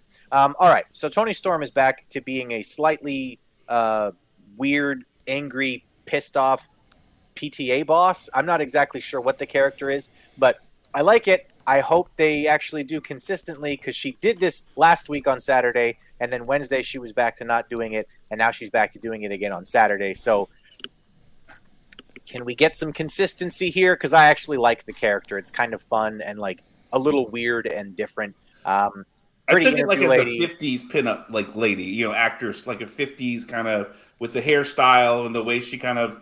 But one who's not pretty anymore, or her husband doesn't want to fuck her anymore. That's sort of the definitely jaded, fucking sexually deprived. Yeah, the jaded kind of 50s supermodel who was really pretty and isn't considered pretty anymore. But one thing I have noticed though with Tony's new sort of character, and it was kind of building to this before she actually turned to whatever she is right now. Remember how I was saying to you guys on previous weeks how she's going in and out between an Australian accent and an English accent? I don't know if you guys remember that. Well, she was doing that during this promo also. At first, she was talking very Australian, right, with her accent. And then towards the end of her promo, she started getting sort of English again. So I don't know if she's having a nervous breakdown or... who said the hot mess character? It was you, John. Jeff. Yeah, it was me. I feel like it's a mix between a hot mess and sort of Marilyn Monroe sort of thing. If you're right, Jimmy, with the accent thing, that's clever. Except it's too clever for us here in North America because we can't distinguish that well enough between the accents. But I know, believe me, I know that in a vacuum. And I say this a lot. In a vacuum, right. I like this interview segment. I thought it was funny, so I could enjoy it for what it was. But a week ago, her character was the hot mess. She was having a breakdown. And then by Wednesday, she was Marilyn Monroe. She was composed. Yeah, she had a bathrobe on, but underneath, she was in her wrestling attire. She was fully done. And not just basic wrestling attire. She had accessories. This week, it's a new robe, a nicer robe. She's still done up. Her hair is done. Her makeup is impeccable. And so she's talking about a hard time and all that. So I like I liked a week ago that character. I thought that was funny, that what was happening. I thought that was interesting. There were elements of it, but the other elements betrayed it because she was all put together perfectly. Now, that's fine. I don't even care so much about this because I liked it. I like the thrown shoe. I like how she was disrespecting Lexi. But this is my real that issue. Was funny. The thrown shoe thing, like that got me. But the whole thing was good, but that fucking shoe came through the TV, and I was like, that was great. God. I have a much bigger issue with this segment because this is the first time that I realized that at All In, this is a fatal 4-way match. It's not a title match. I had no idea that this was a fatal 4-way match, that it was going to be Toni Storm versus obviously Britt Baker, Shida, and whoever the other fucking one. But I thought it was going to be a one-on-one, that they were going to have 2 more matches between now and then, and it was going to be a one. So there's going to be 1 more match between now and then there's going to be the fatal 4. We're going to have to wait. All in, all out, Jeff. But this, what is it? Am I the only one that didn't know this was a fatal 4-way match booked for All In? I didn't realize it either until I knew it was a fatal 4-way. Yeah. I actually didn't. When did they announce that originally? That was the original announcement, was that it was going to be a fatal 4-way. But you guys could have fooled me. There was no fucking explanation about why it was going to be a fatal 4-way, especially because Toni Storm is enacting her rematch policy, which there's no such thing as that in AEW, clearly, Chris. And a rematch is when you get to fight the same person who beat you before, and you get a one-on-one contest. It's not, I get to have another shot at the title in a different match with other people around us. That's not what a fucking rematch is. And you're going to be happy about it too, Chris. Because that's not how the fucking English language works. A re-something is that something over again, okay? Rematch means you're having the same match over again. That's how the fucking English language works. Don't shoot the messenger, Chris. It's I'm your just fault. saying. It's your fault, and you Greeks fucked up the languages. And if everybody would just speak Germanic properly, if everyone would just speak proper Germanic languages, for fuck's sakes, we'd all be better off. Oh, no. Mykonos. Yeah, Mykonos. Well, like he said it. You said it like Mykonos. Yeah, well, Troy Cox. It's Mykonos. Troy Cox. Yeah. All right. Or Travis Brutus. Yeah, those two. I don't know. A2 Brutus. Samoa Joe versus Pete Dunne is up next. Pete Dunne. Sorry, that's Andrew Everett. Not Pete Dunne. Sorry. I thought, hey, Pete Dunne. No. Cameron Grimes is former tag team partner in Impact. Yeah. That's where I knew him from. Like, I knew him from somewhere. And Ring of Honor. He was supposed to be the next big thing. It hasn't panned out. Yeah. Well, everyone's favorite Israeli, Aaron Ben Shlomo, says, I was thinking that I butcher English as in himself, but then the Americans do it more than he does. Everyone's favorite Israeli is Gal Gadot. Yeah. Yeah, objectively. Aaron, I love you, but like if I had a chance to hang out with you or Gal Gadot, I'm hanging out with Wonder Woman. Yep. All right. Yeah. He's all gold, right. man. So anyway, Joe's gonna kill you chant breaks out, and Joe is not playing any games. He gets right to work. It's a quick squash match here. Joe wins with the choke. But once again, I like that this kid got to show off a little bit of his athleticism. At one point, he went for a move. He went for like a dive into the ring, and Joe did his walk away thing, which usually sees the people just fall flat, right? He's flat. But instead of falling flat, he did like a roll forward, looked really athletic. And a kip up. Looked really athletic. He did a kip up, right? He was able to show off a little bit of who he is. I'm imagining that's how Andrew Everett works. Right. Is that he does some pretty good athletic stuff, but Joe still won quickly, which is the right way to go. And I've said this since the first episode of Collision. One thing that I've noticed about Collision that's so much better than Dynamite is the squash matches are not just, okay, I'm gonna give you my Powerbomb Symphony and that's it. You go home. The people losing the matches are allowed a moment to shine, right? Even against a guy like Samoa Joe, you're allowed a moment to shine. So, speaking of shining, I'm going to go ahead and close this again. Todd, the comment king, with the comment of the night saying, that offends me not as an American, but as someone who speaks proper English. Well, Todd, that's because you live very close to Canada, where we insist on speaking English properly, eh? And yes, you can, Aaron. Of course you can. By all means. Hold on. It depends on the woman. Well, yeah, as long as they're not ugly or fat. Look, I just looked at the chick he referenced. She's not bad, but she's still not Gal Gadot. She's not. Well, I don't know then, Aaron. Nah, you can do whatever you want, man. As long as you don't get us. If there's even a close to favorable comparison to Gal Gadot, then the answer is yes. If there's a comparison to Nyla Rose, the answer is no. Yeah. Where are we on the spectrum? Right, that's the spectrum there. So she's it's definitely close. She's to Gal Gadot. She's definitely closer to Gal Gadot for sure. Okay, so on this match, I loved it. I thought it was perfect. What more is there to say?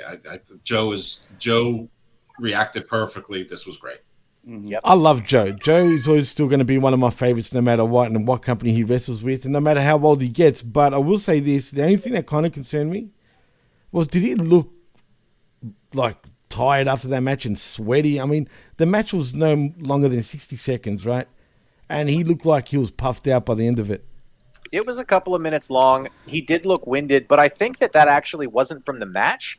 I think it was from the intensity with which he gave the promo, right? Maybe, yeah. I didn't really notice at that point. I only noticed it after the match. He wasn't giving the promo like, Punker, I'm going to see you at All In, and I'll show you that I'm better than you are. It was like that typical Joe, like, right, typical Punker, straight up, yeah. I'm gonna kill you, and you know what I mean. Like he really, he dials himself in, and even like physically reacts that way. It's like he's shaking, which is great because he gets into it, like into the moment, literally. Yeah. Right. You want to see the pores on his nose. You want to see his face red, and you want to see that sweat come down his temple. I didn't know. I didn't see a heavy breathing. Is he the best spoken, well spoken Samoan in the whole professional wrestling business? What? I'm not even going there. The Rock, excuse me, bro. What? Okay, sorry. I'll take that back. You're right, but he's half Samoan though, so he's not fully Samoan. To be fair, I'm just saying. Was pretty good at that top. No, but I actually think Samoa Joe is very well educated compared to the others. All right, Jimmy, you're going to go on this island by yourself. Yeah, you're on the island of irrelevancy. What, man? I'm not being Samoans racist. Is that racist? Boobs. No, I'm not saying. Man, look at me. I don't speak the best English per se. When I say that, I'm talking about word wise, right? I've been talking about glass house and throwing a stone. It's not that bad, dude. Come on. What am I saying? I'm just saying I like the way he speaks. You're a straight up moron. Be quiet. Yeah, John. It's like that. Yeah, John, be quiet. Yeah, John. You're the moron. All right, John is a moron. Idiot. You're a fucking idiot. What? John. Who's a Joe moron? takes the microphone. He's your now and forever king of television. He wants his answer from CM Punk. Says the voice of the voiceless is a coward. He wants the match, and he's going to come get it, even if Punk doesn't respond. He's going to convince you, Punker. Joe's just awesome. Give me more Joe. I love Samoa Joe. And this basically... Samoa Joe, get it? I hate that they fucking, dubbed him on Twisted Metal. Like, let the man talk. He looks like a pig, doesn't he? On Twisted Metal kind of thing? No, he looks like a clown. He's Sweet Tooth. Oh, He yeah. wears a clown face. But they dubbed him. Like, they let What do you Will mean? Arnett speak for him. And I'm like... This What was is the why point? Hollywood is out of money, because they hire because what was someone the like fucking Will point? Arnett to do a voice when they have someone that they're paying How to do a do body. you do that shit, Jeff? Is that what they do now in Hollywood? Is this the new fad?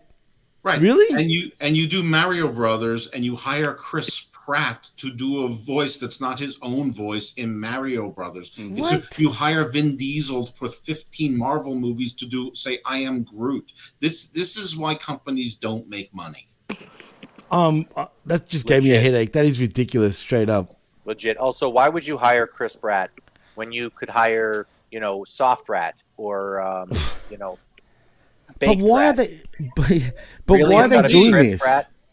No, but really, why would they do this and think it's cool? Because they want stars to go on the late night and the morning shows that people recognize to promote it. That's why. Why Okay, do they do whatever. this, Jimmy? Allow me to go ahead and pop John here. sheer fucking hubris. Thank you. Put that on your singlet. All right. Yeah. I will. Ooh, that would be But what part of my singlet? Where my nuts are? Where it's KFC chicken or? Whichever is the sheerest. Yeah. Oh. I assume it's around your nipple area like Freddie Mercury. I'm actually not that hairy, except for my face, of course. But really, well, that's true. We've seen you wrestle. With the BCC. You're not super hairy. Right. He's hairier than me. Get out of here. All right, so time for Father of the Year to make an entrance. Christian Cage and Lucha, they come out to say some stuff. Love this guy. Christian says, "This is without a doubt the biggest family reunion I have ever been a part of." Oh, I love Christian. And his redneck cracks are just, he loves being in the South because he just knows he's going to piss people off. Yeah, he's great. He knows there's a lot of second bests that have come out of North Carolina. Michael Jordan, for instance, that got heat. Basketball player, which got heat from me even because I'm like, no, fuck you and fuck LeBron. Fuck LeBron, definitely. He also said Ric Flair, of course, isn't as good as Christian, so that got some heat too in the arena. Good stuff. Christian is just so fucking good. Yeah. Can we give him his flowers even more though? Seriously, he's that fucking good right now. I think the older he's getting, the better it is. Oh, I think it's always been sort of it's a matter been there, of opinion right? Of who's better between him and Edge and Christian. I agree. I was saying that too earlier. I mean, you can easily make the argument that Christian is the better worker in terms of on the mic and just psychology in general. I think in the ring too, there's a very solid argument to make that Christian's a better wrestler than Edge. Mm-hmm. He just doesn't have quite as good a look as Edge. Right, I exactly. guess. Spot on. He doesn't have that big chin. He's a smaller Edge. Like the way he looks, he looks like a smaller Edge. Edge isn't a big guy. He's a tall, lanky guy. He's tall, Christian is a smaller Edge. He got himself pretty big in the mid-aughts. He was steroid. He was Juice Edge. Edge, he did, absolutely. He had a weird body though. It's like his chest was much bigger than his lower part of his body, if you know what I mean. It was sort of like he wasn't as big as Test, but it was a Test similar body. He was getting thick, but he's so long and lean that he's never gonna have John Cena arms. Oh hell no, absolutely not. Instead of rated R, he was rated S for steroids. All right, so Cage says that he feels disrespected by Darby Allin. Of all fucking people, where is this Darby Allin thing coming from? And isn't Darby Allin currently in a feud with AR Fox and Swerve Strickland? This was my question. Well, let me ask you this, Chris. Wouldn't you be offended at looking at Darby Allin? I mean, I am offended by Meth Sting as well, but I'm not offended by anything he's done. Just by the way, I'm joking. It's a joke, but no, I know it's stupid. I mean, I guess this is AEW, Chris. What we do is have one particular individual have 3 different feuds at 3 different times on 3 different shows. It's not good. Not good at all. Arn Anderson then comes out. He says, well, I'm Darby Allin. I'm not Darby Allin. Which you were right on the second one there, Arn. You're not Darby Allin. He says they're in Horseman country. So his kid wants a match with Lucha, who Arn refers to as a sea monster. That was kind of funny. Sea monster. I picture Arn Anderson backstage, thinking about what he's about to say and just going, I really got to cut a promo on this fucking sea monster. Jesus Christ. Yeah. I felt this is not going to be great analysis, but I feel like Arn may be showing the first signs of senility. It could be. It could be. I mean, the first signs might have been when he thought that his finger was a real gun. Or he kept falling off of things. I mean, how many times did he fall off the ring, the ramp? You're right. Yeah, you're right. That's true. I forgot about that. So anyway, this leads to Luchasaurus and Brock Anderson getting a match. So, yeah. We go to commercial real quick. So Luchasaurus gets some offense in. We go to commercial. And Jimmy, you watched the same feed I did, right? Yep. Fucking rest holds for 2 minutes. Holy fuck. I thought Lex Luger retired. What the fuck is this? Actually, and not just that, it's funny that you point that out because during that moment, you know how commentary still pretty much commentates, right? But usually they say their best shit during the breaks. Usually, I noticed. I don't know if you noticed this, Chris, but for some reason it stood out for me. Did you notice Nigel was almost talking the whole time, like he was doing play-by-play, but even though Rick Boney's the play-by-play guy? Yeah, he was trying to have something be entertaining for anybody who happened to be watching, because fuck me, was this boring. It wasn't even like a good, like, solid headlock, you know, and then Brock would like power up and then come back down and then power up and come back down. You know that stupid fucking like Vulcan death grip thing where the guy just stands over you and just like grabs your shoulder? It was that for like a minute and a half. 2 hands. What the fuck, guys? Well, that was my point. Because I noticed with Nigel, I assume because it's during a commercial break, that's your time to do some rest holds, to be fair. And sometimes that usually happens. So, and that's what we got here. I mean, clearly Brock Anderson is not cut out for this business. He can't go in the ring. He doesn't look fit. He's got the weirdest body. He's got small legs. Have you noticed like his legs are real small? Like they're not like, do you know what I mean? They're like short. He's got short, stumpy legs. So I haven't paid enough attention to what Jeff looks like when he's wrestling. Right. Well, Jimmy, here's the thing. People are either going to have long torsos or short legs. I get that, but people usually are proportions right. His legs are too small for the rest of his body. No, that's how people are proportioned. When they have, like, there's no proportion. You either have a long torso or a long leg. Like, that's your whole bit. Like, can't you be kind of even? I mean, this guy looks so out of whack. The Anunnaki designed us. Right. You know, I mean, like, like for example, me, he's I built have a lot like Dash Jackson. Yeah. You know, I have some worse, have to but grind worse. for the gold, and some have to push the carts for the gold. No, he's just got the weirdest legs, man. I don't know. It's like Flintstone, like Fred Flintstone. You know what's weird? Your obsession with Brock Anderson's legs. Yeah. I can't stand this guy. Get him off the TV. I don't even want to talk about it. Let's agree on that. I honestly thought, like, literally when I was watching this fucking shit in commercial, I was like, can I watch a fucking commercial? Like, try to sell me fucking pizza or something, because I don't want to watch this. Yeah. Honestly, that's why I don't even want to talk about this. The only thing we need to be talking about is Christian, and that's it. Well, I mean, I thought the Collision was supposed to be a show where we wouldn't get these, favorites and these nepotism wrestlers. Well, clearly, like you said, I think last week or the week before, we have little bleedings of TK doing his fine booking.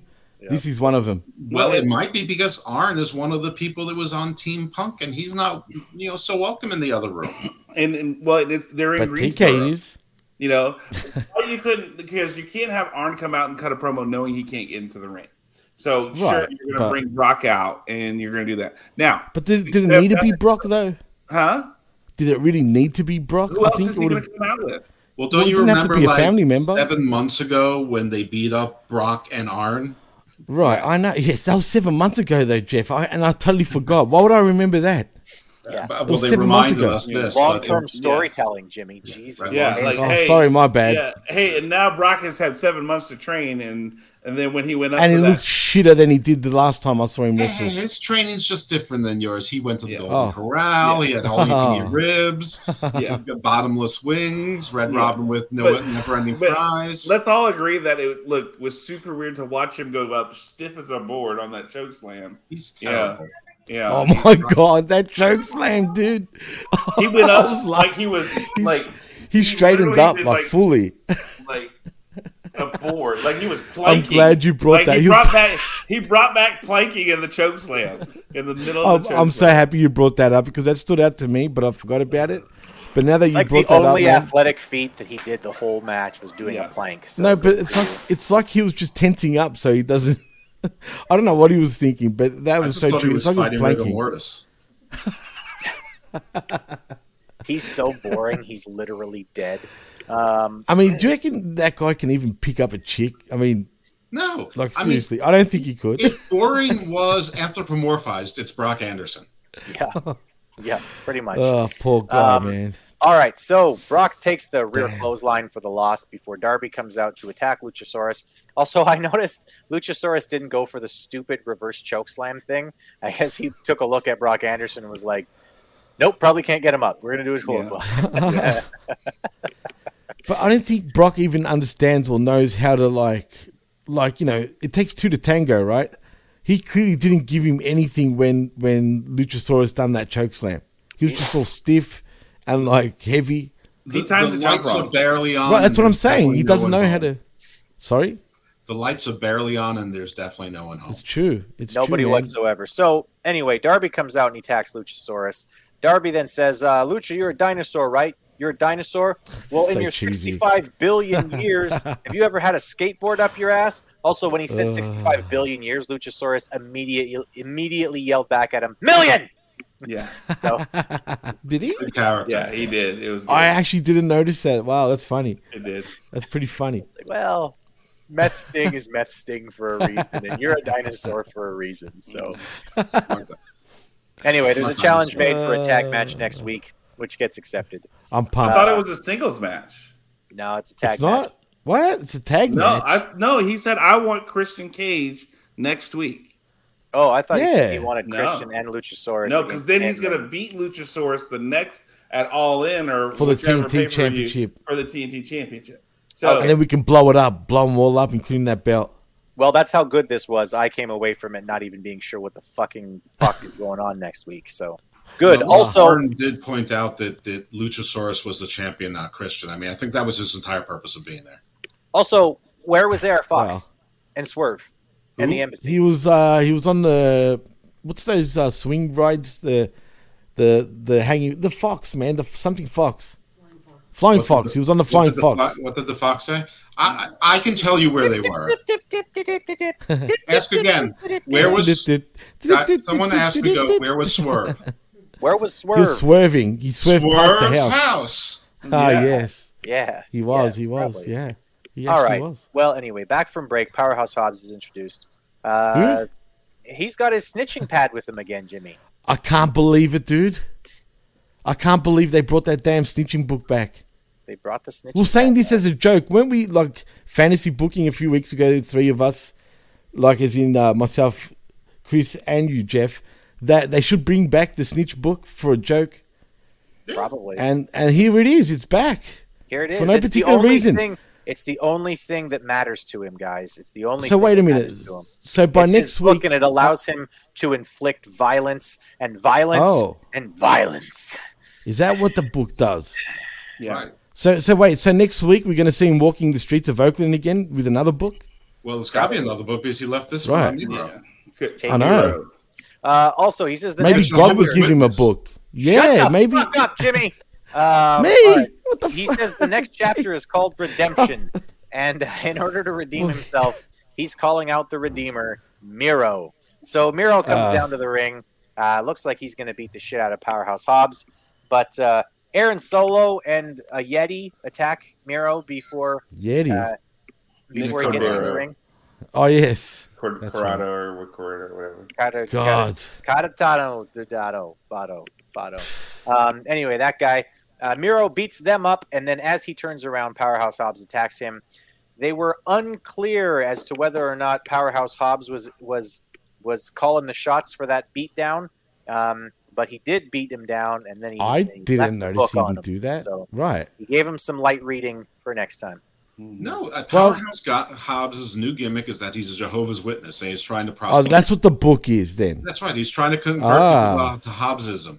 Hey, hey, we actually have a former Mormon on the show. Can we just That's can true. we stick with Mormon? True. He's given him a book of Hobson. I actually want Hobbs to start Hobson? in his promos always doing quotes from Hobbs' Leviathan.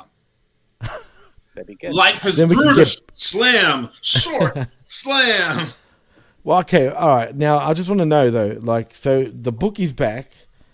I assume Hobbs is going for his walks again around Oakland, and then the book will be back again. So that book. So let me get this straight, Jeff. You pointed out that book is a Jehovah's Witness book. Well, But- it's a Church of Hobbesian. It's a Church Okay, of so Hobbs. but I thought it was a King James book because he needs to be redeemed.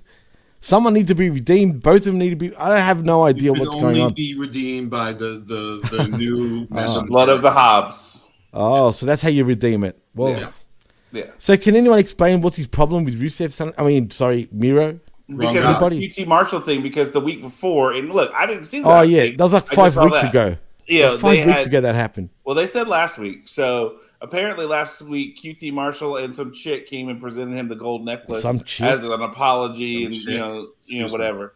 Didn't you hear this guy? Some chick? I don't know. I haven't even watched. I'm just going off what they're telling me, and I saw no Carly images. Cameron. Anyway, shut the fuck up. I'm talking. And then they said, "Oh, look, they presented this thing." He wasn't sure, and he said in the promo before they got started, Chapter 1 was, "I don't accept help from nobody." So he's being that shit heel of, "Hey, I'm ignoring. Like, I know I say these things, but yes, I'm ignoring what I just said, which was I don't take help from anybody." But obviously, he took help from QT Marshall to deal with Miro. And then Ian Riccaboni said, and as the redemption is going to come from the book, and that is going to be paid in blood. You know? No shit. John, I was listening, right? But this is how weird the story is that it just lost me halfway through. So I have a question. Is Miro a face then? Yeah. Looks that way. He is?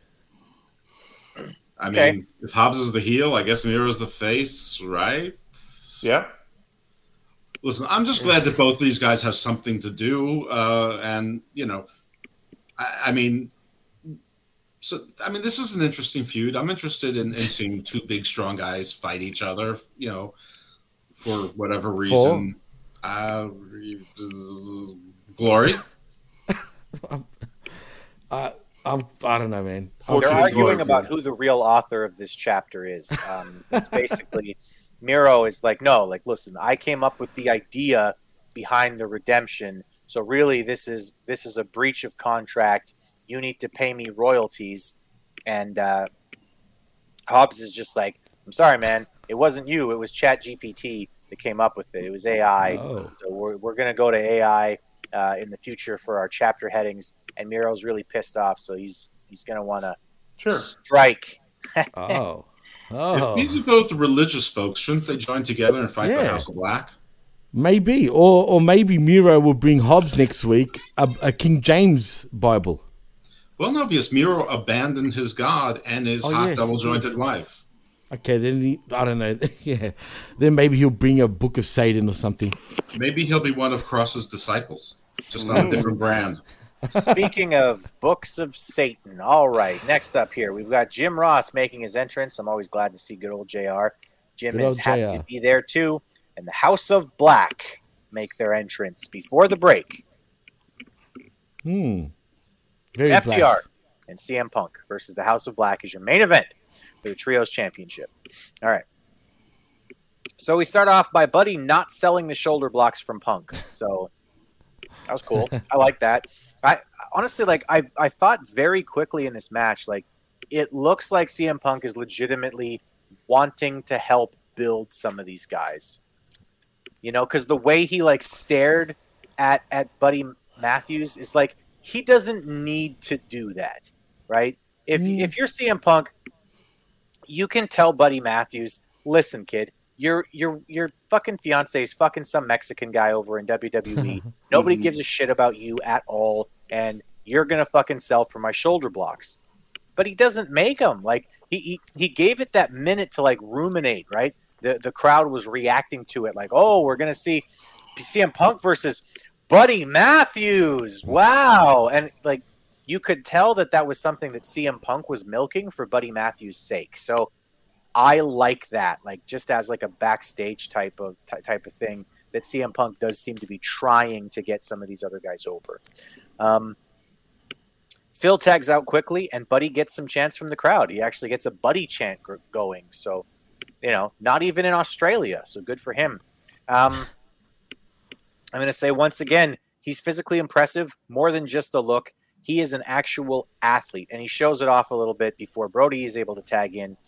Now, Jim Ross talks up Brody King like a motherfucker here.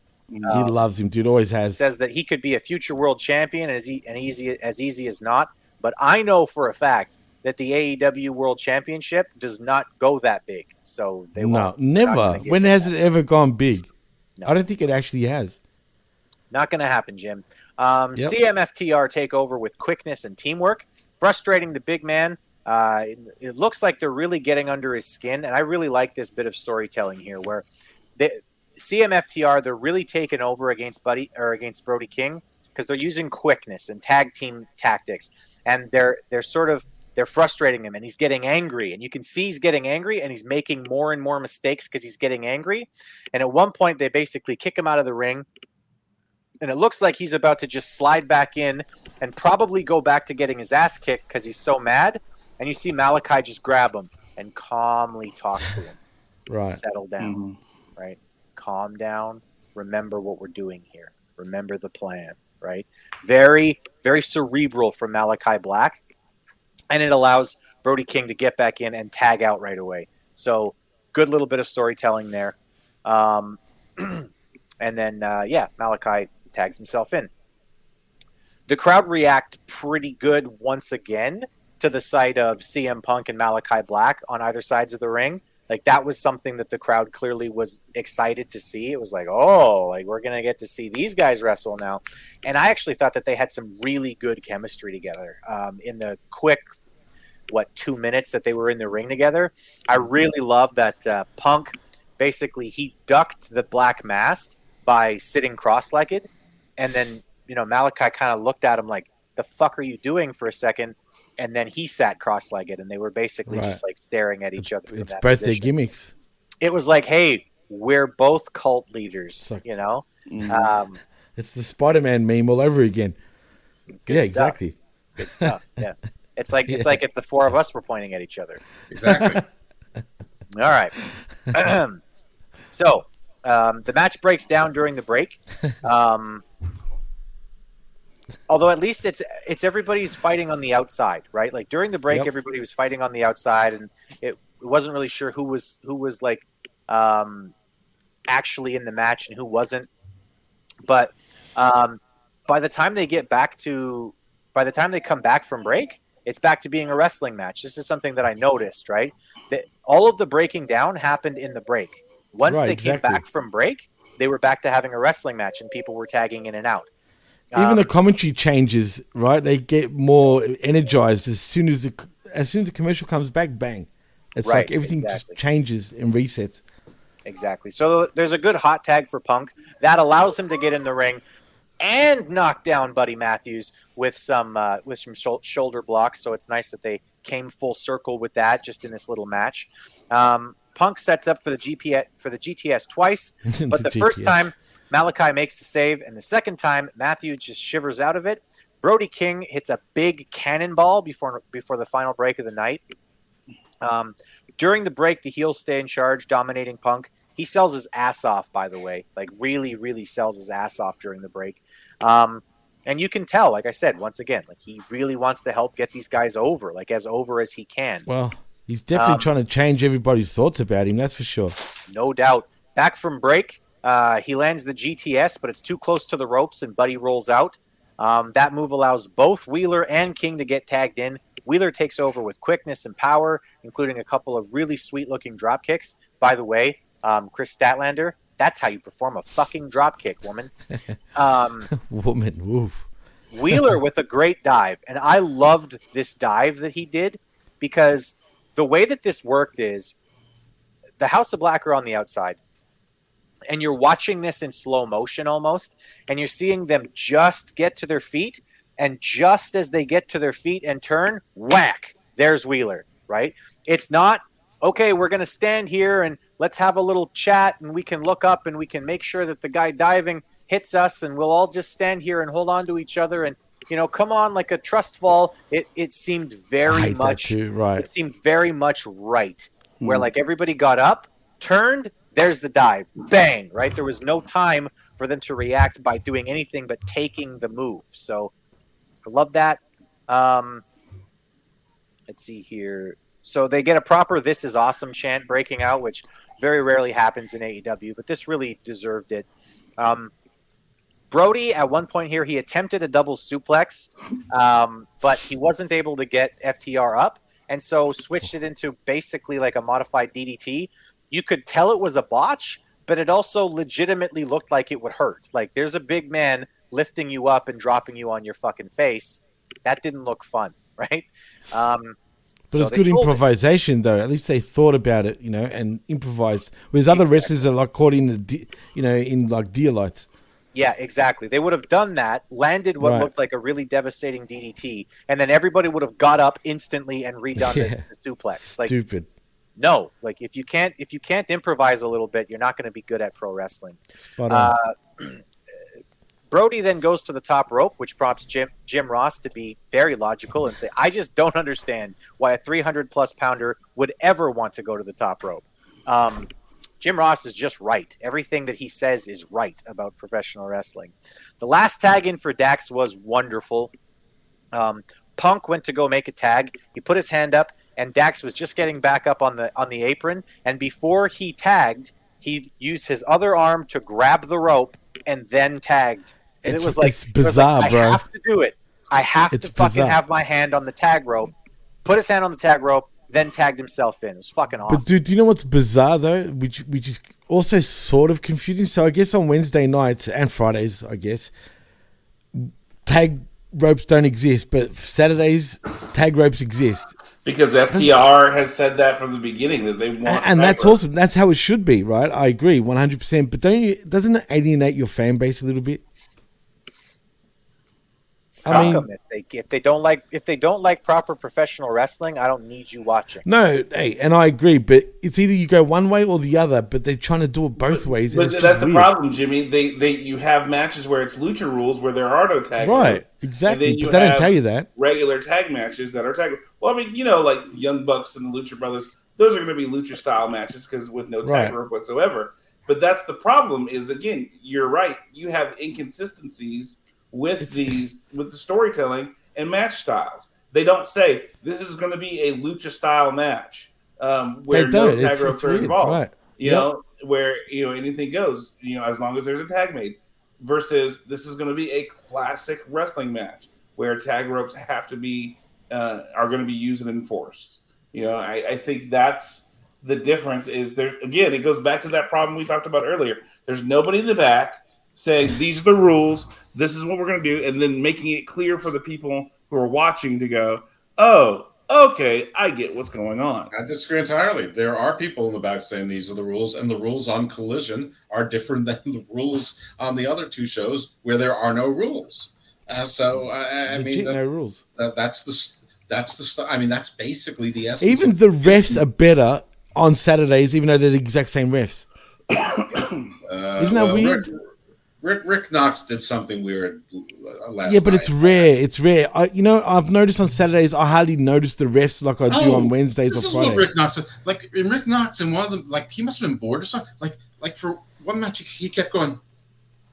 Yeah. He was Danhausen. But wait a minute. Bells and charms on people. But Rimsberg is also known to play video games while he's refereeing and not even looking. So when someone's in a submission hold, right? And you ask the opponent, you said that do you before. give up? You see his fingers working like this, but I've never seen him do it like this before. No. He does it.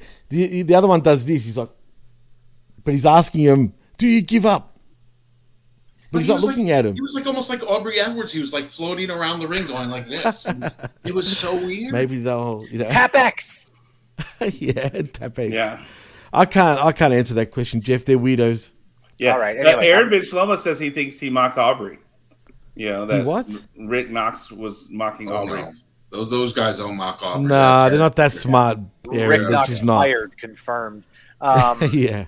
All right, so the big rig can't get the cover as everyone makes saves before Joe comes out of nowhere on the outside. He chokes out Punk, and that allows the distraction, which allows a spinning clothesline from Brody King to get the win for the House of Black. Which is what we all said would happen last week on the records, which I listened to this morning. And I'm like, oh, yep, we all said it. And then we even said, I wonder where Starks fits in. Well, apparently he's suspended. Yeah, right. God. So Starks. So he's feuding now with Starks and Joe and and Adam Page. Yes. And I guess he just finished with House of Black. And what happened to Jay White? Wasn't he challenging? No, I think he just started with Malachi. I mean, I think they just started the seeds with him and Malachi, which I want to see that. Yeah, no. So Darby is feuding with AR Fox and Swerve Strickland and And Luchador. And what happened to Nick Wayne?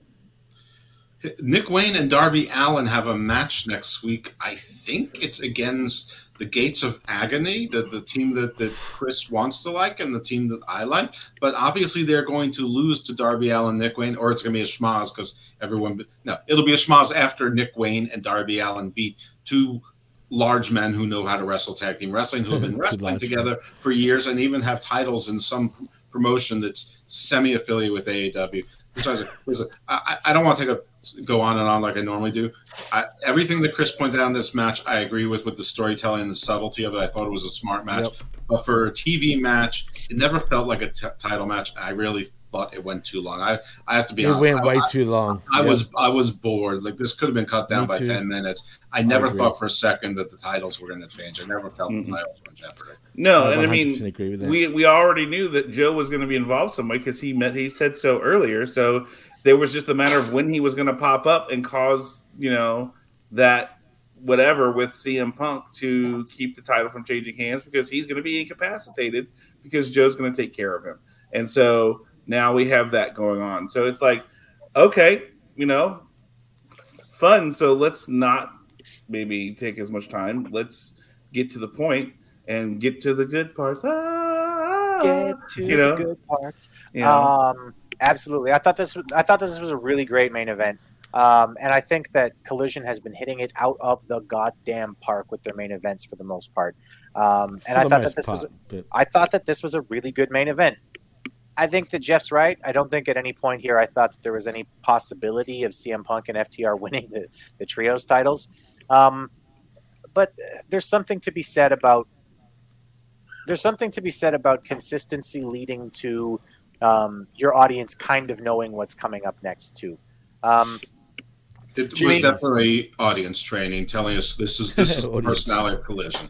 Yeah, exactly. Definitely. Yeah. So Jimmy, we're going to go to you first. We're going to go to you first for your letter grade of the night. Jimmy? Honestly, C+. Okay. I might actually even go one step further and say that this possibly was my least favorite Collision so far. It's been around for 7 to 8 weeks, right? Okay. All right. So this is week 8. Week 8? What about it? What about it made it your least favorite? It just didn't have that, most weeks it's kind of got this buzz to the show where you anticipate what's going to happen. I legitimately look forward to watching the show, believe it or not. I really do. And it has a good energy to it. I just felt the energy wasn't there after the Starks promo. It just wasn't the same. But in saying that, it doesn't mean it was a bad show. Maybe because they were in North Kakalaki, but not that we're a bad crowd. They were actually quite good. But it just, I don't know. I'm sick of having tag team main events at this point. Can we get a singles match? I mean, we did a couple of weeks ago with CM Punk and Starks, and I think you said you didn't like that was match, it. So. Yeah. No, there was Joe and CM Punk also. That wasn't the main event. It wasn't the main event? No, it wasn't. Most of them, other than what Chris just pointed out, have been all tag team matches. There have been a lot of multi-man matches in there, and it's when there's 2 hours and you need to get your stars on the show, which I guess your stars are CM Punk and FTR. That's what pretty much. You do have 3 shows after all, but hey, not everyone gets along, right? That's true. We can't get everybody to get along because the guy in charge has no testicles. Let's go to someone who does have testicles. I'm assuming, by the way. I'm sorry if I just assumed John. John, give us your letter grade for the night. I do have testicles. They work fine, as my girlfriend found out last night. Girlfriend. Yes. This title. That title happened after she met Jacob this past week, and it's got up a thing now. So I've met her kids. She's met my kid, and we're talking about doing something before school Tuesday with all of our kids. So we'll see. Anyway, honestly, I gave this a B. A solid B show. There were some things that were confusing, but it wasn't like Smack. Again, I came in. Jeff, you talked about yesterday with SmackDown and pay-per-views. You have different grades. I grade AEW on a different level than I do WWE. I think it's only fair for the most part because they're still getting their feelings. But this show, Collision, has proven to be consistently better than the other shows that they're putting out on TV on a regular basis. So, with that all said, even with the questions of going, okay, wait, I thought he was wrestling him, so he's wrestling him and him. Even with all that, it still was a good show for the most part, and I gave it a solid B. Right on, Jeff. I'm with Jimmy. I felt that there was a lack of energy, and also a lot of things didn't make sense. And usually, more things make sense on Collision than the other shows. I'm not sure if I grade AEW different than WWE. I don't think I do, but I probably do. But I definitely grade Collision differently than the other AEW shows because I expect it to be better. Maybe unfairly, it's only been out there for 8 weeks, and a couple of those weeks have been impacted by the Forbidden Door pay-per-view and then some tournaments, the Owen and things like that. But I don't know. I mean, it started with questions with me with the whole Ricky Starks thing, and I had questions almost every segment, and so when every segment left me with something that I wasn't thrilled about, and like the main event had no questions. It's just like I just thought it was 10 minutes too long. That could have been, that could have been another match. We could have seen Andrade wrestle unless he's got a secret injury or something. I mean, there's Andrade. Right. I mean, at least we didn't see Action Andretti, Darius Martin, and some third guy lose a match this week. No, I mean, listen, a C+ is not a bad score for wrestling shows. It's just it feels harsh giving it to Collision, but that's what I felt like. I felt like this was a C+ show. Okay, right on. Well, we've got 2 C+ and 2 solid Bs because I'm giving it a B as well. I thought that it was a good show. This was definitely one of those shows where I came away from it thinking, I'm glad I watched this. There was enough on here that kept me entertained. And yeah, I mean, if you compare it to everything else from professional wrestling this week, it's far and away the best show. I don't know how you could even make an argument that sounded legitimate that it wasn't the best wrestling show of the week. So some days, the best wrestling show of the week is going to get a C+. Maybe it'll get a C every once in a while. But all that really means is the rest of the wrestling that week sucked. So Collision was good. We liked it. I think we're all happy we watched it. We're all happy to watch next week as well. And hey, listen, we want to say thank you to everybody in the chat. You guys were great. As always, you guys were great. Big part of the show. We're so happy that you guys give up part of your Sundays and you come here and you listen to us talk about Collision. Just remember, everybody, if you're listening back, if you want to listen live, if you're listening back and you want to listen live but you didn't get a chance to, every Sunday, 10 o'clock in the morning, Central Standard Time, after the Collision, we sift through the Wreckage. The Wreckage. Okay, so for John Enright, for Jimmy T, for Jeff Lippman, I've been Chris Ambs. You've been a wonderful audience. You've been listening to channelattitude.com and the Hami Media Group. Thank you so much for listening. Thank you so much for being here. We love you. Bye-bye. Ole. Peace. Hey, my friends.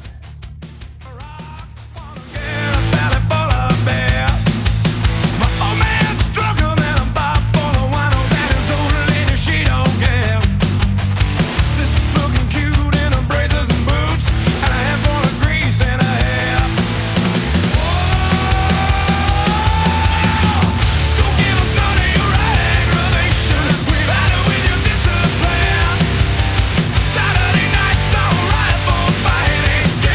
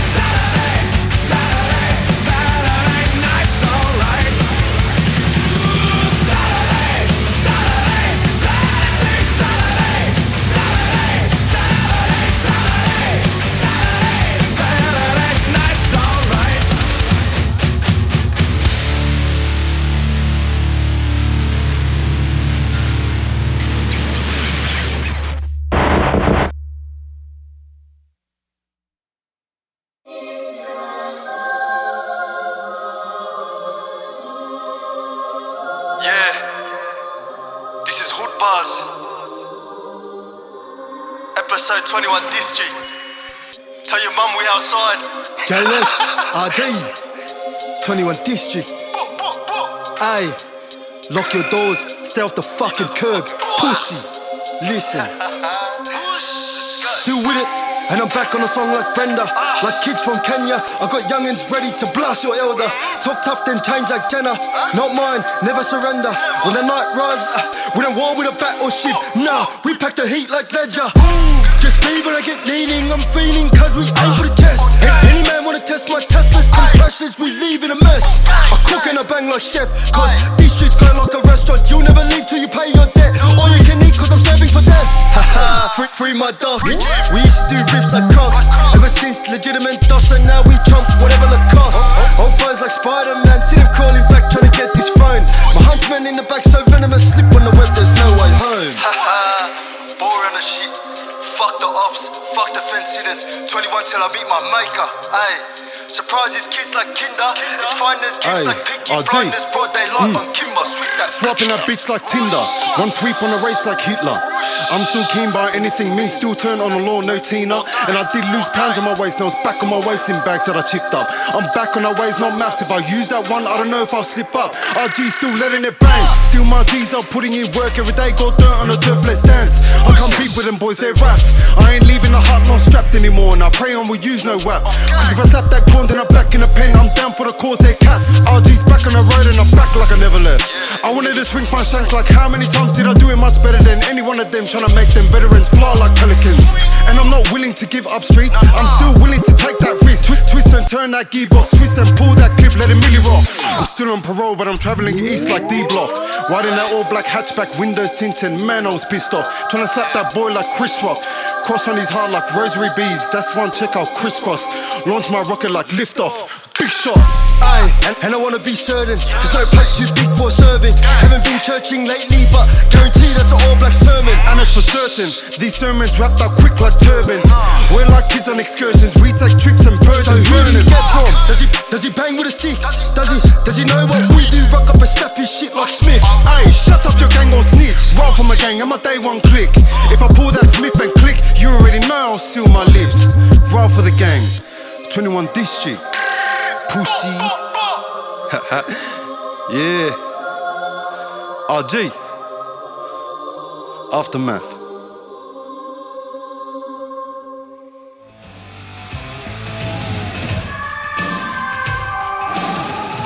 The PWC Network. What the world is watching and listening to.